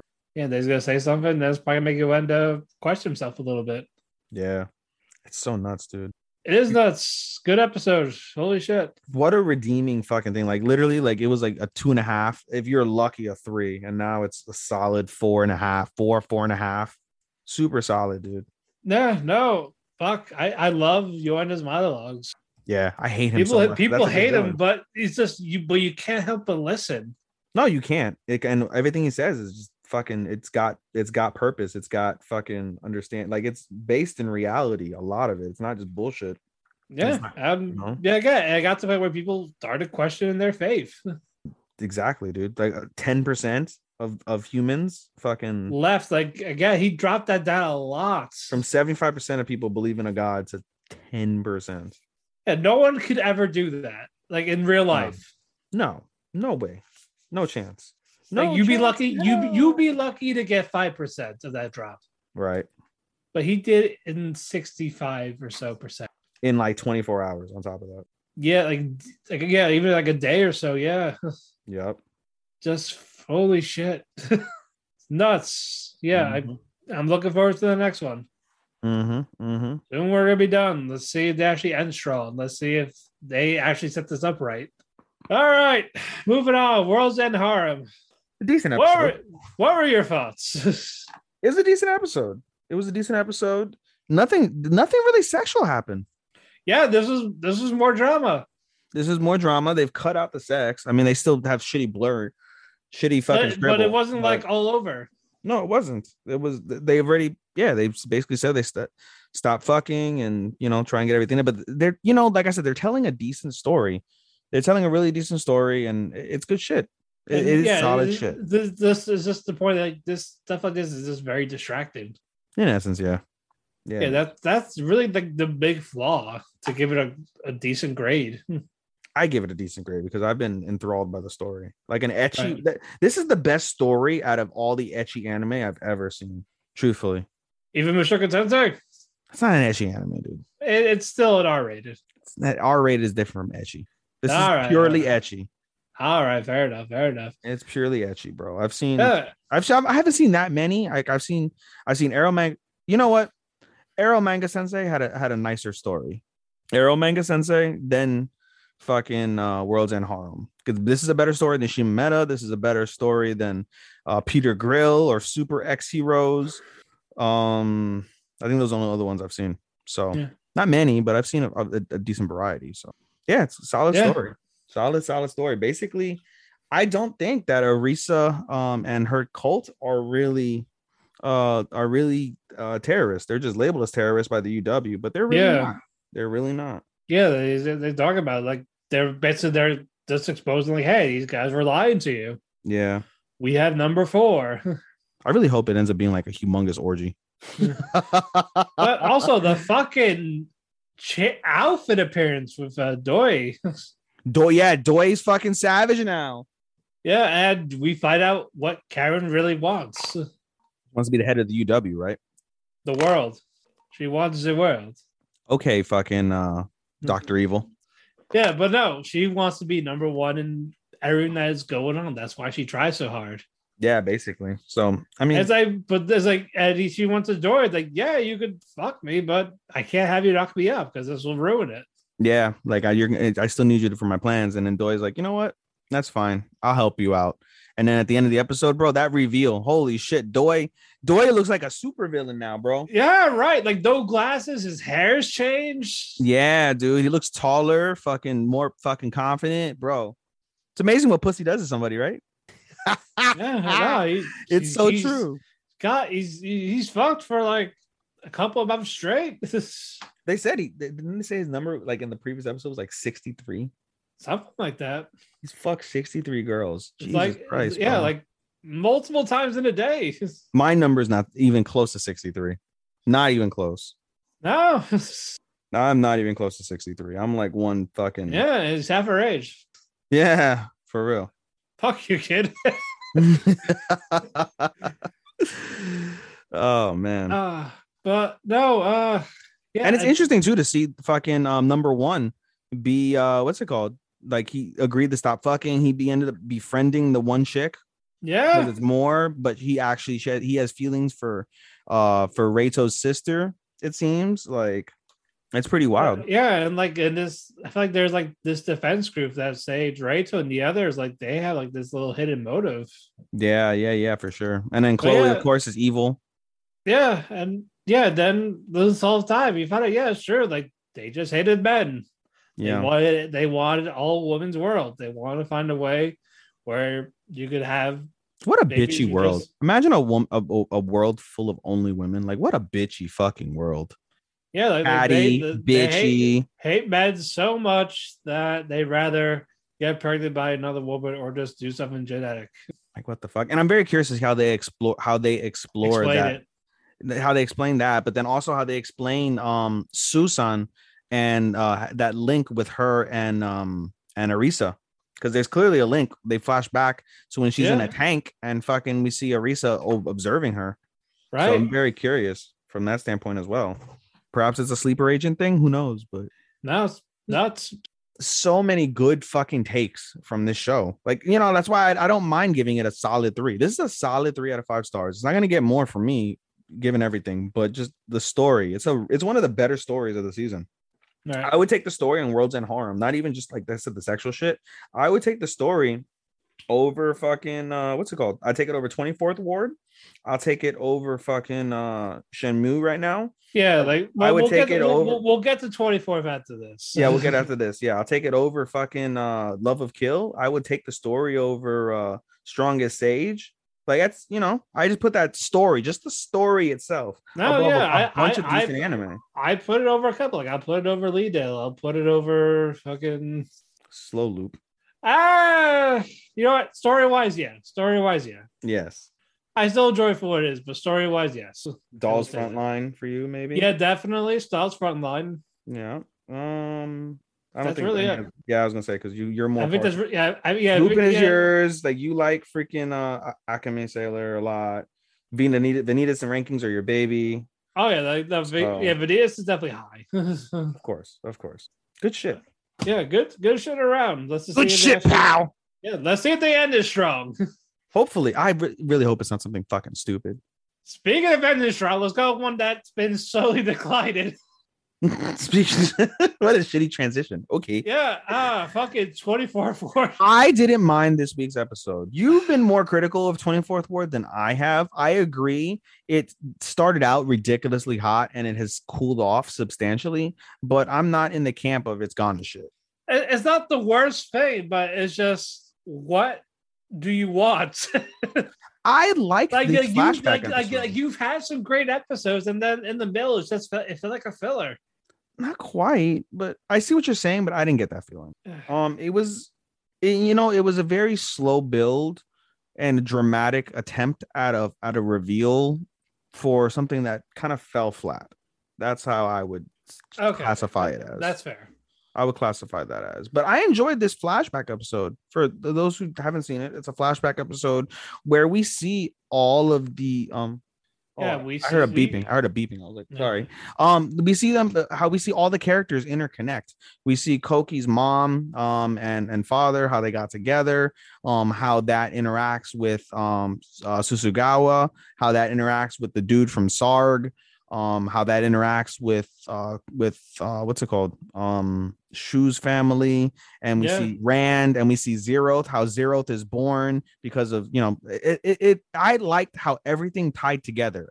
One event that couldn't be prevented because of Kanai's inability to complete her system was a chain reaction that led to everything that's happened, on top of the fact of Koki's father going through severe heartbreak twice because of stuff outside of his control. I thought that was really well explained, well done. It gives us a legitimate background to see the potential demise of such a critical character and how the building blocks for that have taken shape to where we can conclude these last, I think, like 2 or 3 episodes where we can build to something that's greater than what it is. Granted, they have a couple plot holes, in terms of how to explain the potential destruction of what's her face, Asumi.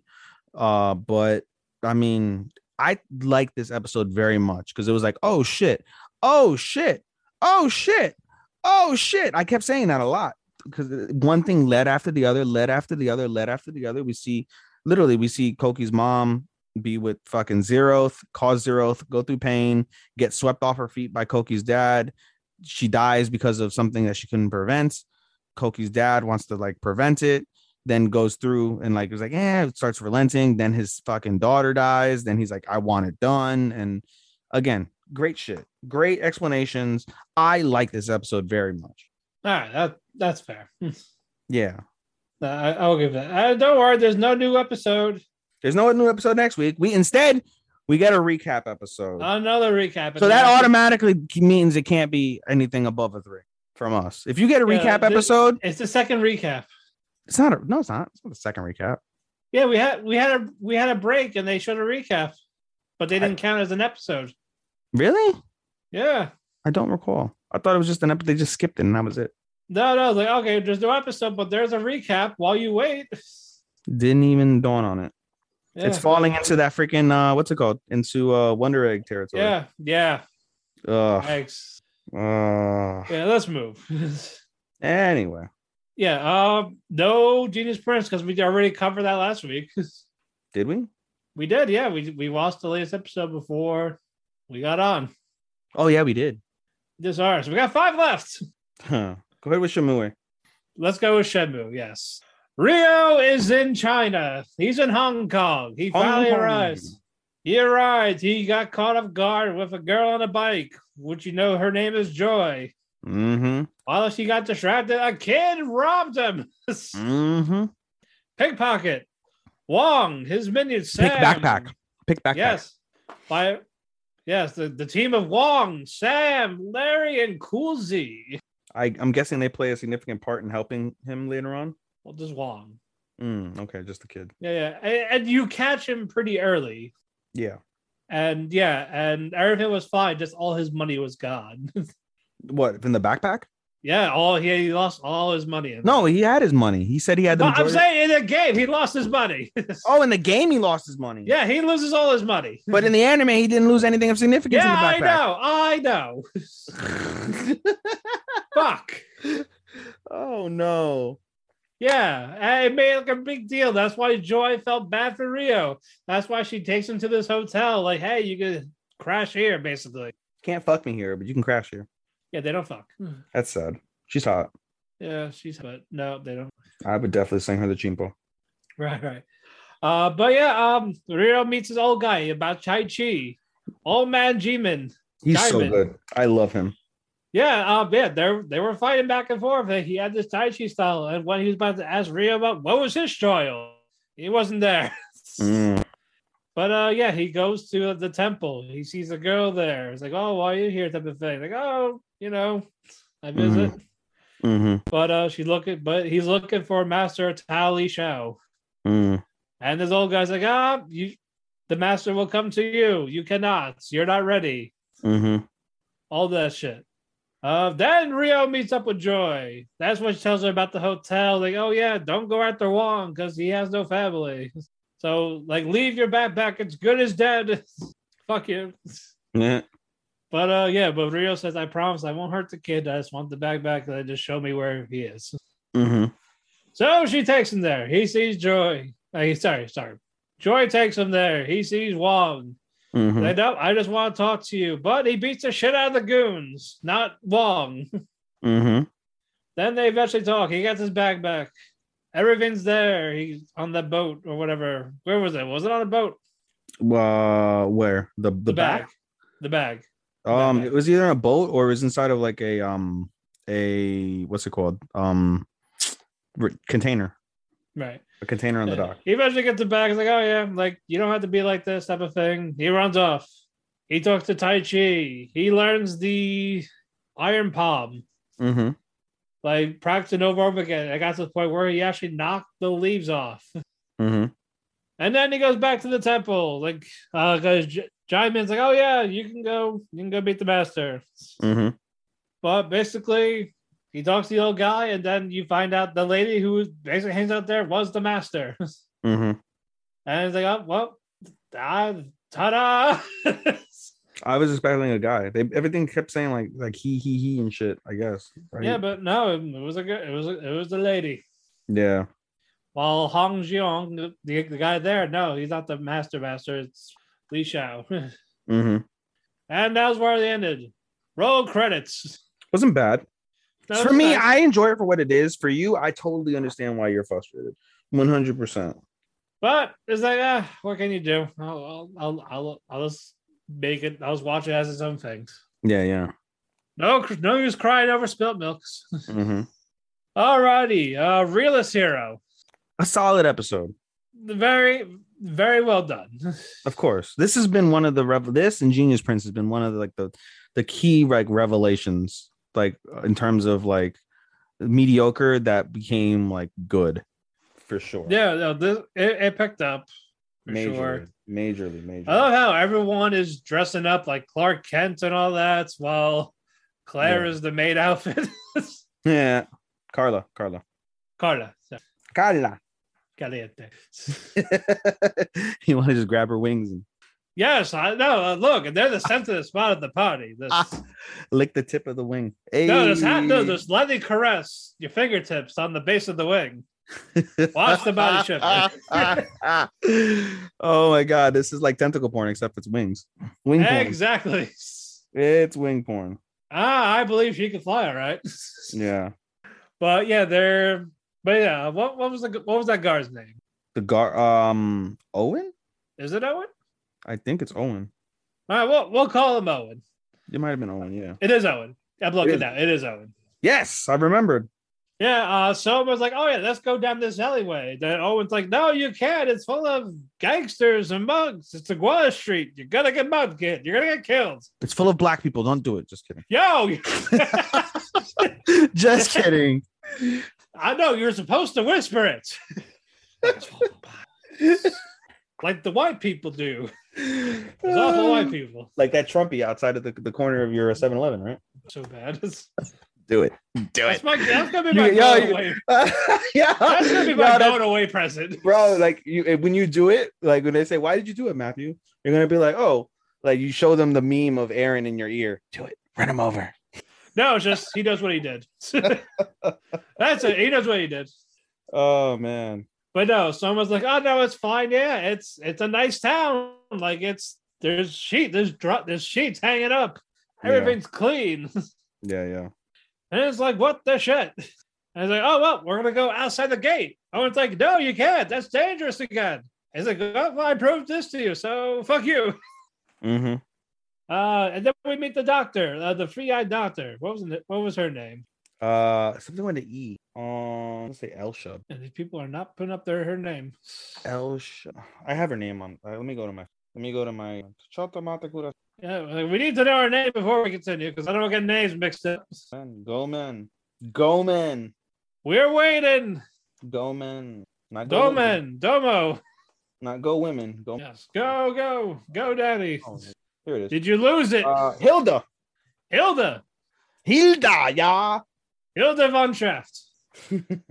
No, the doctor is there, and then refugee camp is being attacked. They're gonna kidnap the children, and then you see what was that girl that he knows through that Kazuya knows? I forgot her name. He recognizes the group. Oh yeah, that's the team I used the dummy for. Yeah. And it's like, are you gonna fight? I kind of can't fight. I'm going to anyway. I mean, it was very admirable. Yeah, even this year's like, all right, don't touch anything, don't go anywhere. Yeah, do you know anything? Owen told me a few things. Okay, you're gonna stay still. And then he sees the girl being attacked. Like, oh, I gotta be a hero. Throw stuff in as a distraction, and he's like, well, what are you gonna do now? I don't know. I didn't think I get it this far. Yeah. Rose is like, shit, and then that guy gets attacked. The woman attack him. Licia scolds him. Say, I don't know what we would do if you died. And then Kazuya says the girl's name. Is like, and then she was like, how do you know my name? And Alicia's like, yeah, how do you know her name? Great work, Owen. And he's like, oh God, it's the villagers. You guys okay? Right. It's like this. You don't hide the subject. Don't change it. And it's like, yeah, they're fine. Oh yeah, don't give me the credit. Give those people the credit. Yeah. And chase it. And then we see fucking the slave trader. Yes. What's his name? Rudis. Cherry? No, not Cherry. Candy? Ginger. Ginger, yes. They go to Ginger. And again, he says, everything's going great. How did this episode? How the episode ended? The episode ended when they when after they saved the children, they were able to escape by pinning it on the adventurer. And they I'll talk about with Ginger. Like where did they leave? That happened at the beginning of the episode. So Ginger came at the beginning of the episode before they went into the hood. I thought he came into the end. No, Ginger was the beginning. Well, the first thing they did before they went into the hood was they went over to Ginger's like school basically and asked them like how how the school was running, how the kids are doing, the attendance, things of that nature. And he mentioned how like all the kids attend all the time because they want to learn. However, none of the adults want to because they've survived and they live fine without learning. So why do they want to learn now? So they're proven to be difficult. And Soma said like, okay, that's up to me to figure out how to get the adults to attend. So don't worry about that. I'll focus on just keep doing what you're doing because you're doing. Long story short. All right, very good. Moving on. But again, nice episode. We're almost done. I forgot there's the demon war going on. It honestly, it's so easy to forget. That's one of the hang-ups. That's one of the few hang-ups of the truthfully. I know. It's like, are they gonna mention it at the end or next season? It got to probably be some sort of like revelation of at the end of the season. Especially if there's gonna be the season. If I would hope so. Yeah, I would hope so too. But we're just got to wait. All right, let's go. Sasaki and Miyano. A solid episode. This was cute. Very cute. We got our fireworks. We'll get to that in a bit. Hanabi. Yeah, so basically we go back to the Fug Cafe. Yes. Not made. The Yankee Cafe. The Yankee Cafe. Hooligans. Delinquents. Junkie. Yeah, so while Sasaki was doing his shit, Miyano goes to the fortune teller. He goes to the president, Hanzawa. So go ahead and explain what happens. I'll ask you a question. Basically, he wants advice through tarot cards to see how he can handle his feelings on Sasaki. Mm-hmm. And yeah, it was just more of like a straight type thing. And with Miyano, I think he's just afraid of hurting him. Yeah, that's why he can't. Why? So we get that explanation during the Hanabi episode. Yeah, there was a revelation after Sasaki leaves. So basically, Sasaki gets the tarot card reading from Senpai and Miyano. Miyano. Sorry. Miyano. Yeah, Miyano. Miyano gets the tarot card reading from and mentions the card he picks is, I forget what it was, but it mentions it's about perseverance. And I think it was strength. I think it was the strength card. Strength card. It was strength, and mentioned like you have to be strong, you have to persevere, you have to continue to push through and find your feelings and be strong in your choice and be strong in your decision. And that'll help you out. And it helps out Miyano. Miyano goes away. And the revelation that I wanted to ask you was he mentioned he does a tarot reading for himself. He pulls it out and it's like understanding or the card. And he mentions like, I guess it's up to me as the big brother to just accept where this is going as long as the other person accepts Miyano. And I'm like, is that a senpai talking or is he related to Miyano as like an older brother and they just don't, mention like Nissan or whatever? You talking about the president? Yeah. That caught my eye. I was like, is that Sasaki's brother? Is that Miyano's brother? Cousin? Family member of some sort? No, I was just thinking he's just someone that has seen this type of behavior with other people before. Because he's straight. He has a girlfriend. And you can tell he's being supportive. Again, and he understands what's going on. And again, I'm pretty sure he's helped out a bunch of students because again, he's the class president. People look up to him because again, they're gods in anime. Yes. So basically, as that had they what's it called? Hirano lets Sasaki out 10 minutes early. They go enjoy the festival. They go to a couple things. Yeah, then Hanzawa was like, he's got 10 minutes, right? I was like, shut up. Yeah, so then he goes get back in there. Yeah, so basically Sasaki or Miyano goes to perform in the cross-dressing competition, and what's it called? What's his name? The glasses? Miyano, yeah. Kurosawa and Sasaki have a conversation while Miyano is up on stage, and basically he asked him if he's okay with it. Yeah, he asked like what's going on with it, and he like, Sasaki's like, I guess Miyano's told you something. He's like, no, but I can tell what's going on. And she's like, it's hard for me to like support him, but at the same time he was so open with me, so I do want to support him. Like he wants to see him happy. He wants to see him happy, and he realizes that he may sometimes crowd him. So Miyano ends up getting second place, but he's also like he had the whole like little revelation with the whole 50-year thing. That flashback. Oh yeah, he had that like. And then he's like, was he really? And he thought Sasaki took it as he was playing long term with him, which is not the case. But in any case, you never know. Perhaps. Anyway, so Miyano gets second place rather, and is happy about that because she's like, at least I don't look as girly as the other guy. Basically, yeah. They end up changing, and then they go to lock up. Basically, it's the end of the festival. It's at night. Miyano's in charge of locking up all the doors on the inside of the school. Sasaki goes with him. And as they're having a conversation on about things, he gets nervous, but then he tells Sasaki, like, listen, I if you don't mind, give me a little bit more time, to tell you my feelings. And Sasaki's like, okay, and he holds his hand and like collapses in his shoulder as the Hanabi and the fireworks say go he'll off. wait longer, and Yeah, Miyano loves this vulnerable side of him. Yeah, Miyano loves the vulnerable side, but the key that you mentioned earlier that you were getting ahead of yourself is the fact that he hasn't given him his decisions because it's not fair to Sasaki. He says this because of the fact that he doesn't know whether he wants this relationship. He doesn't know basically whether he's fully gay or he's accepting of the fact that he's got gay feelings, and that it's not fair. He doesn't want to lead him on. Like, he doesn't want to lead him on. He doesn't want to play him. He doesn't want, like, he dates him and then realizes he doesn't have the feelings. Yeah, exactly. He's like, I like him, but I don't know if I like him the same way that he likes me. And I don't want to say that I like him or get with him and then realize like this isn't for me. Like, I don't like men, or I don't want to crush Sasaki because he can tell how invested Sasaki is into him. Right. But then things continue to progress from that standpoint throughout the episode. Yeah, because we're at the mall. Miyano sees Sasaki, and then there's a girl. Yes. And then there's Osagawa? Juro. Yeah. Yeah. And Miyano's like, who's this? And then you find out, yeah, that's Sasaki's sister. She dragged them along just for picking out outfits for her boyfriend. That type of thing. And led to the point where she takes off and takes Ogasawa with her. And now Sasaki and Miyano are alone together. And then he's like, hey, you got plans? He's like, oh, I was going to watch this yaoi movie. And Sasaki wants to tag along. And he eventually says yes. And then Sasaki, he's like, oh, this is like a date. And that gets Miyano all flustered. It's like, you don't want to see this. It's a gay thing. I gave you gay manga, but you don't want to see a movie, do you? Right. Yeah, and you find out that there are only two guys there. And it was all girls. Yeah.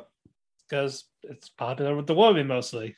Unless you are gay or like yaoi. Right. And they find out that Sasaki likes the movie. You see Miyano crying, like, oh, it was beautiful.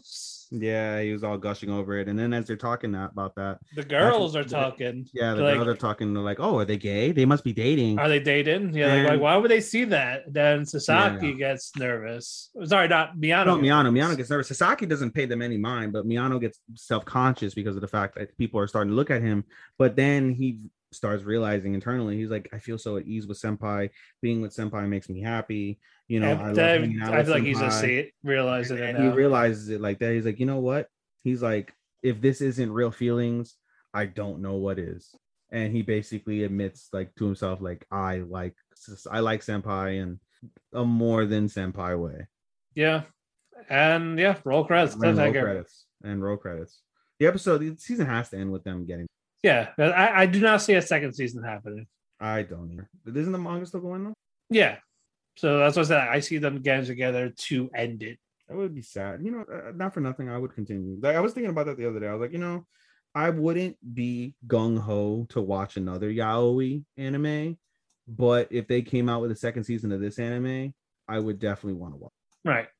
That's okay. It was very wholesome. I love the stuff.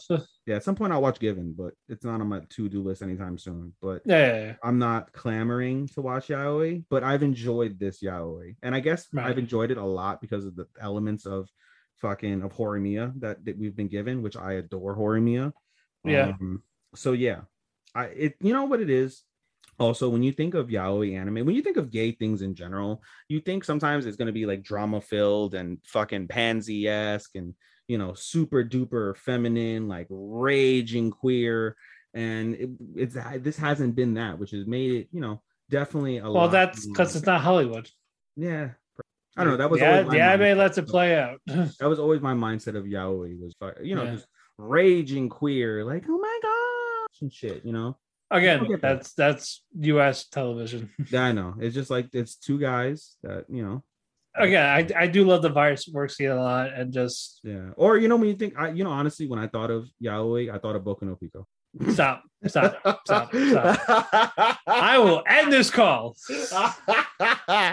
What happened to the last 30 minutes in the last couple episodes? I mentioned nothing. You ain't getting them. Let's move on. Dress up, darling.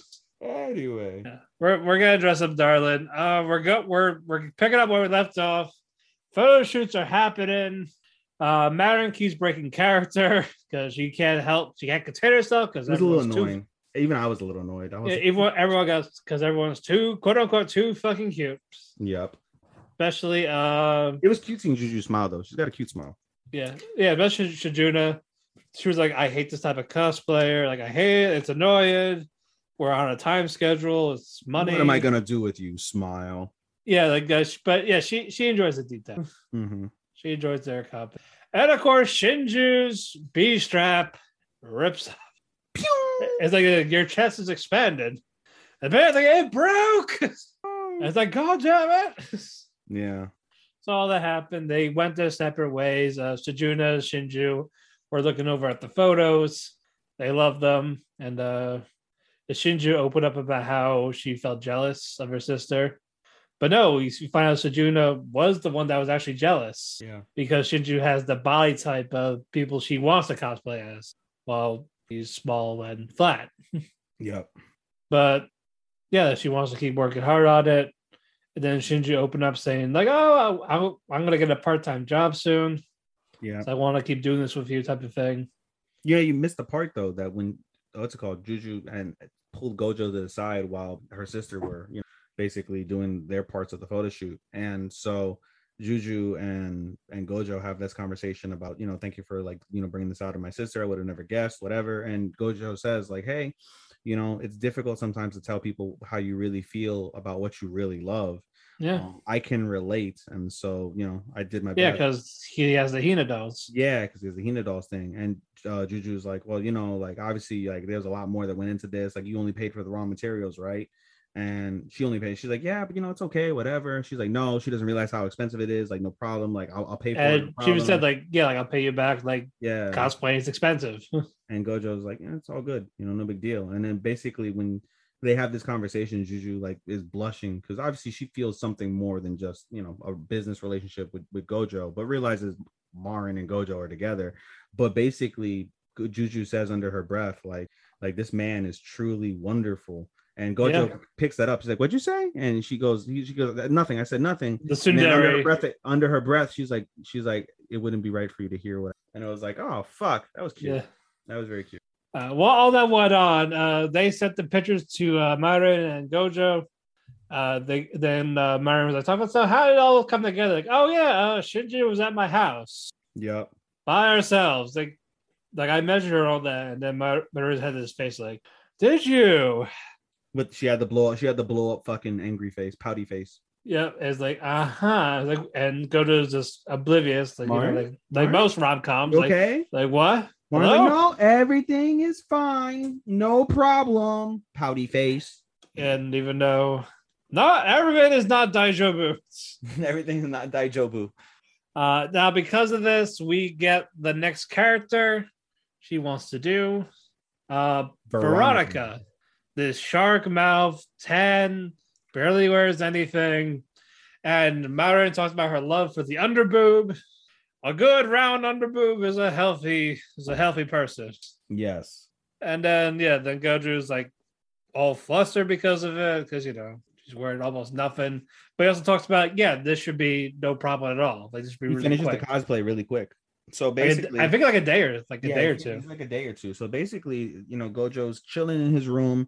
He's like, I finished. Gives me time to work on Marin's cosplays. But that was a really quick cosplay, I guess, because there's not much to cosplay. There's not much clothes. I thought you could probably just buy the white shorts. And you just gotta make the top. Yeah, basically. So freaking so all of a sudden you hear ding ding, you hear the doorbell ring, and it's Marin. Gojo. And then what's it called? You see Marin and Gojo's like, "Oh, it's so hot out there. You must be parched. Do you want a drink?" And Marin's like, she's all tan skinned.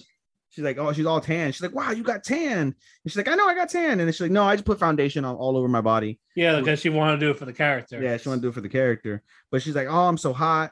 whatever, like, yeah, I can get a drink. And then she goes to, like, take a shower, basically, in Gojo's shower, and we see her get ass completely butt fucking naked, which I wasn't expecting that, truthfully. I was not expecting it, like, whole ass naked, bro.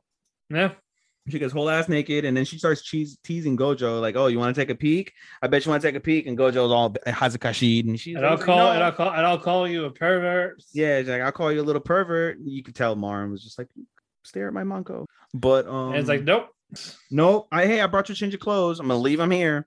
And then you see her basically in her, like, in his PE uniform. And then Gojo's like, "Oh, I shouldn't be thinking, but she's in my PE uniform. She's so hot, whatever." And then you see, Marin and them talking about the cosplay. And she puts the shark teeth. They are able to make shark teeth off of fake nails from the dollar store, which was pretty cool. And then Gojo's like, or Marin rather, was like, "Okay, I'm gonna put the foundation on." And then I'm skipping a part. She puts like a background, but that's not important. She puts the foundation on. She lifts up Gojo the shirt, and you just see under boob. Just and then Gojo's like, "Wait, nope, you cannot wear this here." No, we'll get to that. And basically, he gets super flustered and all embarrassed and shit. And now he's like hot. And now he's hot, and Marin thinks like, "Oh my god, you're getting heat stroke. Oh my god, you're getting heat stroke. We need to help you." And meanwhile, he's just super embarrassed because he sees like his fucking crush just fucking under boob. Yeah, crazy. And so then she starts like, "All right, let's not do this today. It's too hot." And then she's like, "Oh, I'm gonna get the thing." No, she's like, "Oh, let me get you some water." No, not that. She's like, "Let me get you some water." And then she tries to get up, but part of the cosplay is she's in ankle chains, so she put the ankle chains. Oh yeah, she fell before that, and she trips and busts her ass and hits her head on Gojo's wall, and has a big ass lump on her head. And she's like, "Well, we can't do the cosplay because I can't put the wig on because I got this lump on my head, so we'll do it another day." And then the episode transitions into a day out, basically, with Marin and Gojo. And Gojo's like, "Oh, where are we going?" And she's like, "Oh, we're gonna buy clothes." And then she's like, "This is a men's store." They're like, "I know, you mentioned that you wanted new clothes, so we're gonna get you some new clothes." Because all he wears is his work outfit. He works his work outfit, but it's his casual outfit. But it's very traditional. It's not hip at all. So Marin's like, "Oh, we're gonna make you hip," basically. And so they go into like a department store. They pick out some clothes, really tacky shit. Truthfully, everything they picked out was fucking tacky. Even Guy Fieri. Everything was super Guy Fieri. But Marin just has this face. Like, Marin has his face, and like when you think like, "Oh, Marin's fucking embarrassed," like, damn, Gojo looks fucking stupid. No, it just shows that she has shit fashion taste because she has shitty fashion taste for men because she has great fashion taste for herself. But she's like, "Gojo looks great in everything. Oh my god, I've never thought of a man that would look great in everything. Oh wait, now I do. It's Gojo. I love him. I love him so much. Not even love, WOV, WV. I love Gojo-kun. Daisuke Gojo-kun." Yeah. Then they eventually. But Gojo is super uncomfortable in all of these clothes because he's not hip whatsoever, and so he picks nothing. No, he picked a casual. No, I don't think he picked it. Well, they came out of a bag though, so I think he picked a couple of stuff. I didn't see that. I didn't see the bag. I didn't think he picked up. Yeah, Joe. She was holding the bag. No, that was her. She picked out the same T-shirt, so she bought the T-shirt for herself. Okay. Yeah, Gojo didn't pick out shit. Basically. Gotcha. And then, Marin's, of course, super sweet. She's like, "It's fine. You can't help. There's no point wearing something you're not comfortable in. So, I understand. No problem." And they basically have a date. They go around Shibuya. They go get food. They go see, like, sites. They eat crepes and ramen and things of that nature. Like, everything is great. Yeah, so he's like, ramen's not a snack. Ramen's not a snack. And as they're walking down Shibuya, what's it called? Marin's like, "Oh, I can't wait to cosplay." And then Gojo's like, "I can't cosplay with you." And Marin is devastated. She's like, "What do you mean? I don't understand what you're saying." And then Gojo's like, "It's best that like you do this one without me." And Marin's like, "No, I can't. Like, you're my cosplay partner. Like, I need you. Why don't you want to cosplay with me?" And Gojo's like, "It's too skimpy. Like that your outfit's too skimpy. I can't. Under boob is too much. Like, I can't approve. I can't look at you.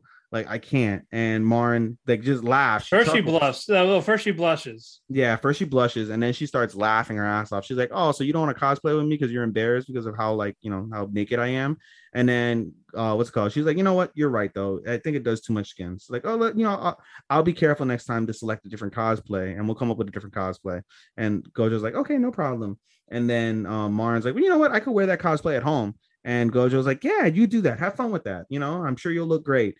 And then as they're She's like, walking, you want to see pictures? she gets embarrassed and she's trying to hold it. She gets embarrassed. And so she grabs Gojo by the arm and whispers in his ear, do you want me to send you a picture of me in the cosplay? Gojo's like, oh my God. Oh, Jesus Christ. And she's like, kidding. Kidding. Unless. And then the episode ends with a zoom in on her smile. And she does like this devious smile, which means she probably will send the picture and Gojo will have ample FAP material. Oh, yeah. Roll credits. All right. You're ready for the main event. It's time for the main event of the podcast. Yeah, we're introducing first. We're ending it with something different. Introducing Requiem of the Rose King. the Rose King. Yeah, this how everything came into play with this battle. We had to, especially at the end with Henry and Richard. Yes. But no, we get to the battle and Warwick, he's surprised that William's like, why are you over there with him? That's your brother. Like, I thought I manipulated you enough. It's like, nope, my loyalty's with the family and Edward. So all that is going on. And then people are fighting. People have no faces. Some people have faces. The guard had no face and had a face when he went to Henry. Mm-hmm. All this stuff is going on. Richard has his own thing to do. He wants to find the man that killed his father. He wants to find the king. He wants to kill the king. So he sends, what's that other black hair kid? Buckingham. Was it Buckingham? Buckingham, yes. He says Buckingham's like, okay, this is what you're gonna do. You're gonna pretend to be me. He kills Red Rose. He takes the cape, the cloak, and he's using the fog as his advantage to basically track the Red Roses. And that plan's been working. It was a smart plan. Super slick. Yeah, I give him credit for that. Then we go to Henry for a bit. Hendy. And what? Hendy. Yeah, the king's like very upset as all this stuff is going on, and he's not even there. Mm-hmm. And he sees one of his soldiers, and he tries to go help him. Like, I'm the king. I was like, you're the king, then why aren't you out there? Like, he basically this guy was telling him he was worthless because the king's a pacifist. Yep. Yeah, like he's just this God-loving pacifist. He just doesn't want any of this to happen. And then the guard killed the guy in front of Henry, and it made Henry just go to him like, why'd you do that? He was a Lancasterian, and the guy's like, what? No, he wasn't. And he turns it over. He's like, oh my God, he was. Yeah, because again, the fog. Yeah. No, not only that, the fog and Richard was like, go kill. He basically convinced them to turn against each other. And that was part of the strategy that his back line, and they're this way, started basically fighting each other, thinking that they were fucking the other guys. Yeah, but while all that was going on, the fight between Edward and Warwick was great. Yes, it was. All that going on, like you were with the family the whole time. Now, also before that, Warwick had that revelation, like he thought he was talking to the father. Yep. Like, you promised you would have Edward on the throne. And he's like, I did. I mean that. Like, but again, you betrayed everyone. Yep. And now and then you see Edward coming from the fog. Yep. And they have this fight. Yep. And it looked like Warwick was winning, but turns out that he wasn't. Yep. But the knights come in, everyone's getting ambushed. Edward had it, but Warwick ran away, and then Buckingham stabbed him. Yep. He's like, you ain't going anywhere anymore. Then Edward didn't want him dead, he wanted him alive. Yep. So Edward rushed towards Warwick. It's like, find the man that did this. Like, I want him executed, basically, for like disobeying his order, based in the grand scheme of things. And then we see Warwick was like had his flashback again of how he trained Edward. Yep.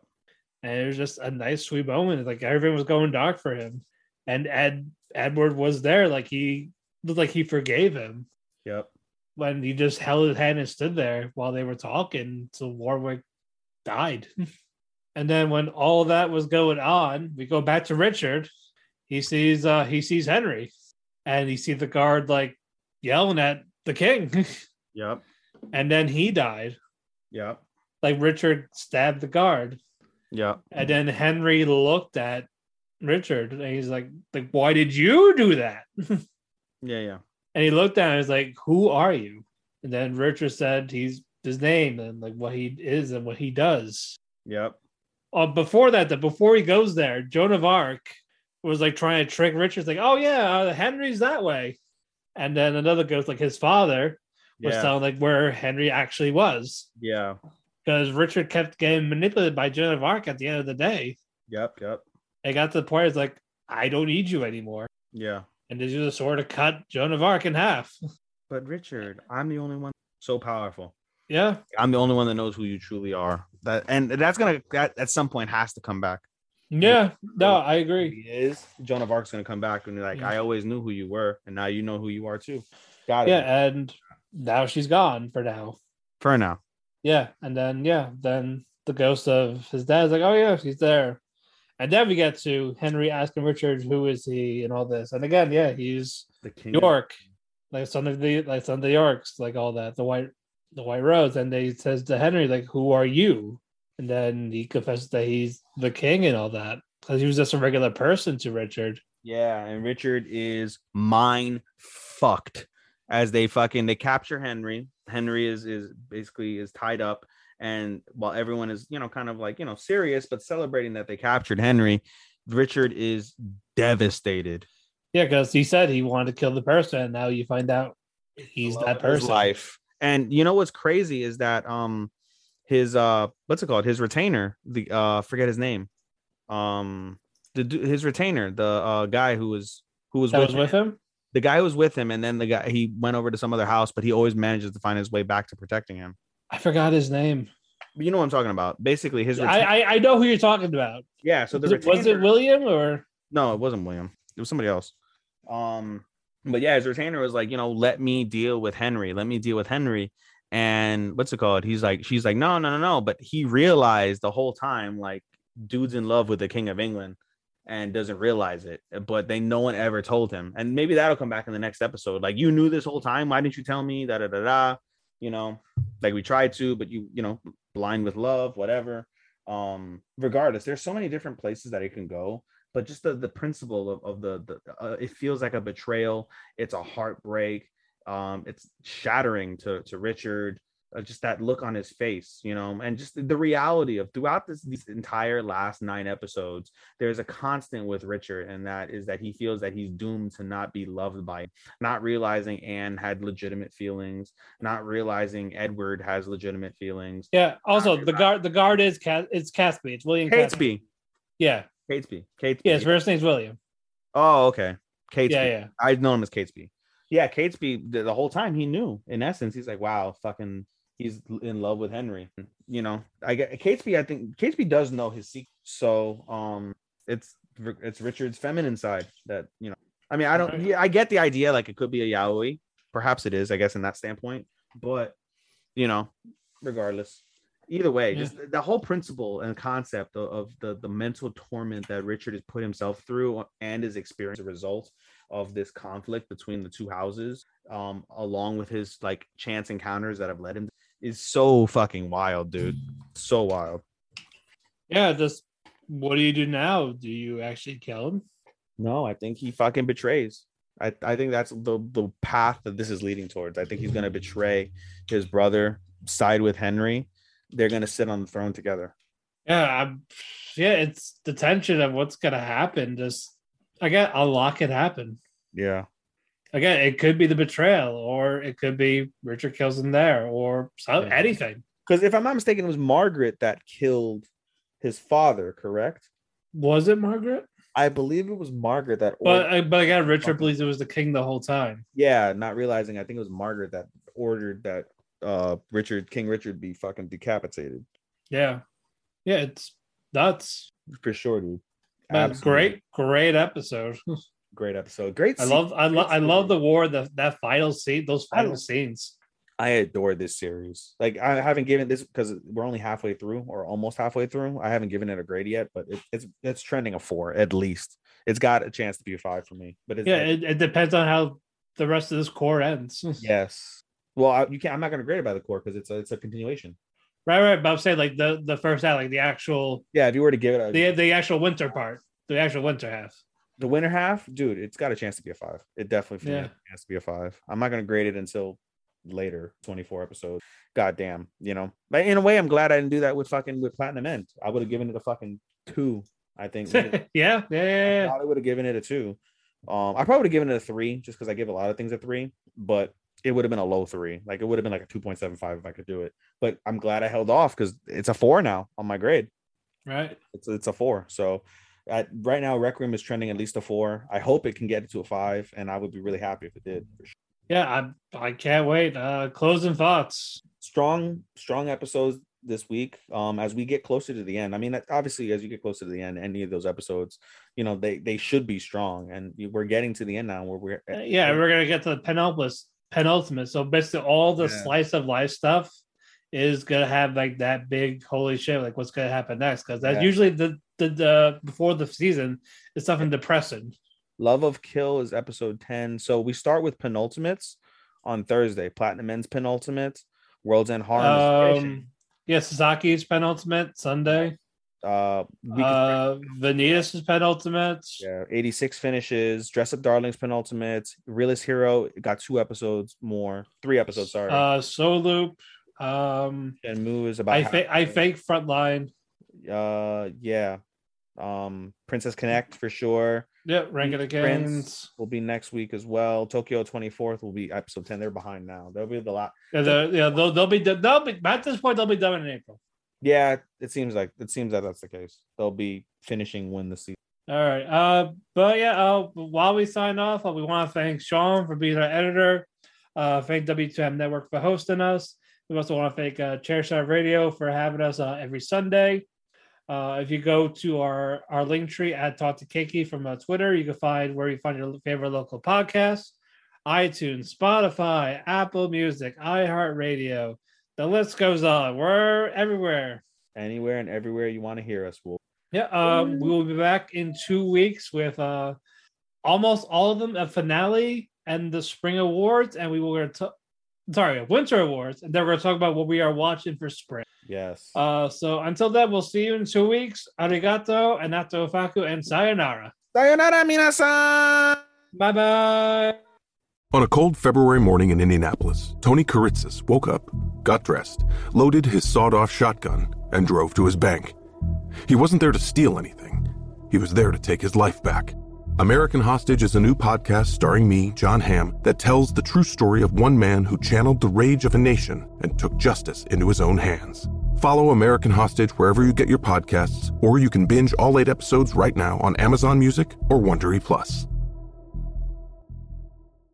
If you have bills and debt piling up, a personal loan through NetCredit can provide funding up to $10,000 to help you get back on track if eligible. Visit netcredit.com today. All NetCredit loans and lines of credit are offered by a member of the NetCredit family of companies or one of our lending partners. Visit netcredit.com/partners for more information. Say goodbye to your credit card rewards. Greedy corporate mega stores, led by Walmart and Target, are pushing for a law in Congress to take away your hard-earned cash back and travel points to line their pockets. The Durbin-Marshall credit card bill would enact harmful credit card routing mandates that would end credit card rewards as we know it. If you love your credit card rewards, tell your lawmakers, hands off my rewards. Tell them to oppose the Durbin-Marshall credit card bill.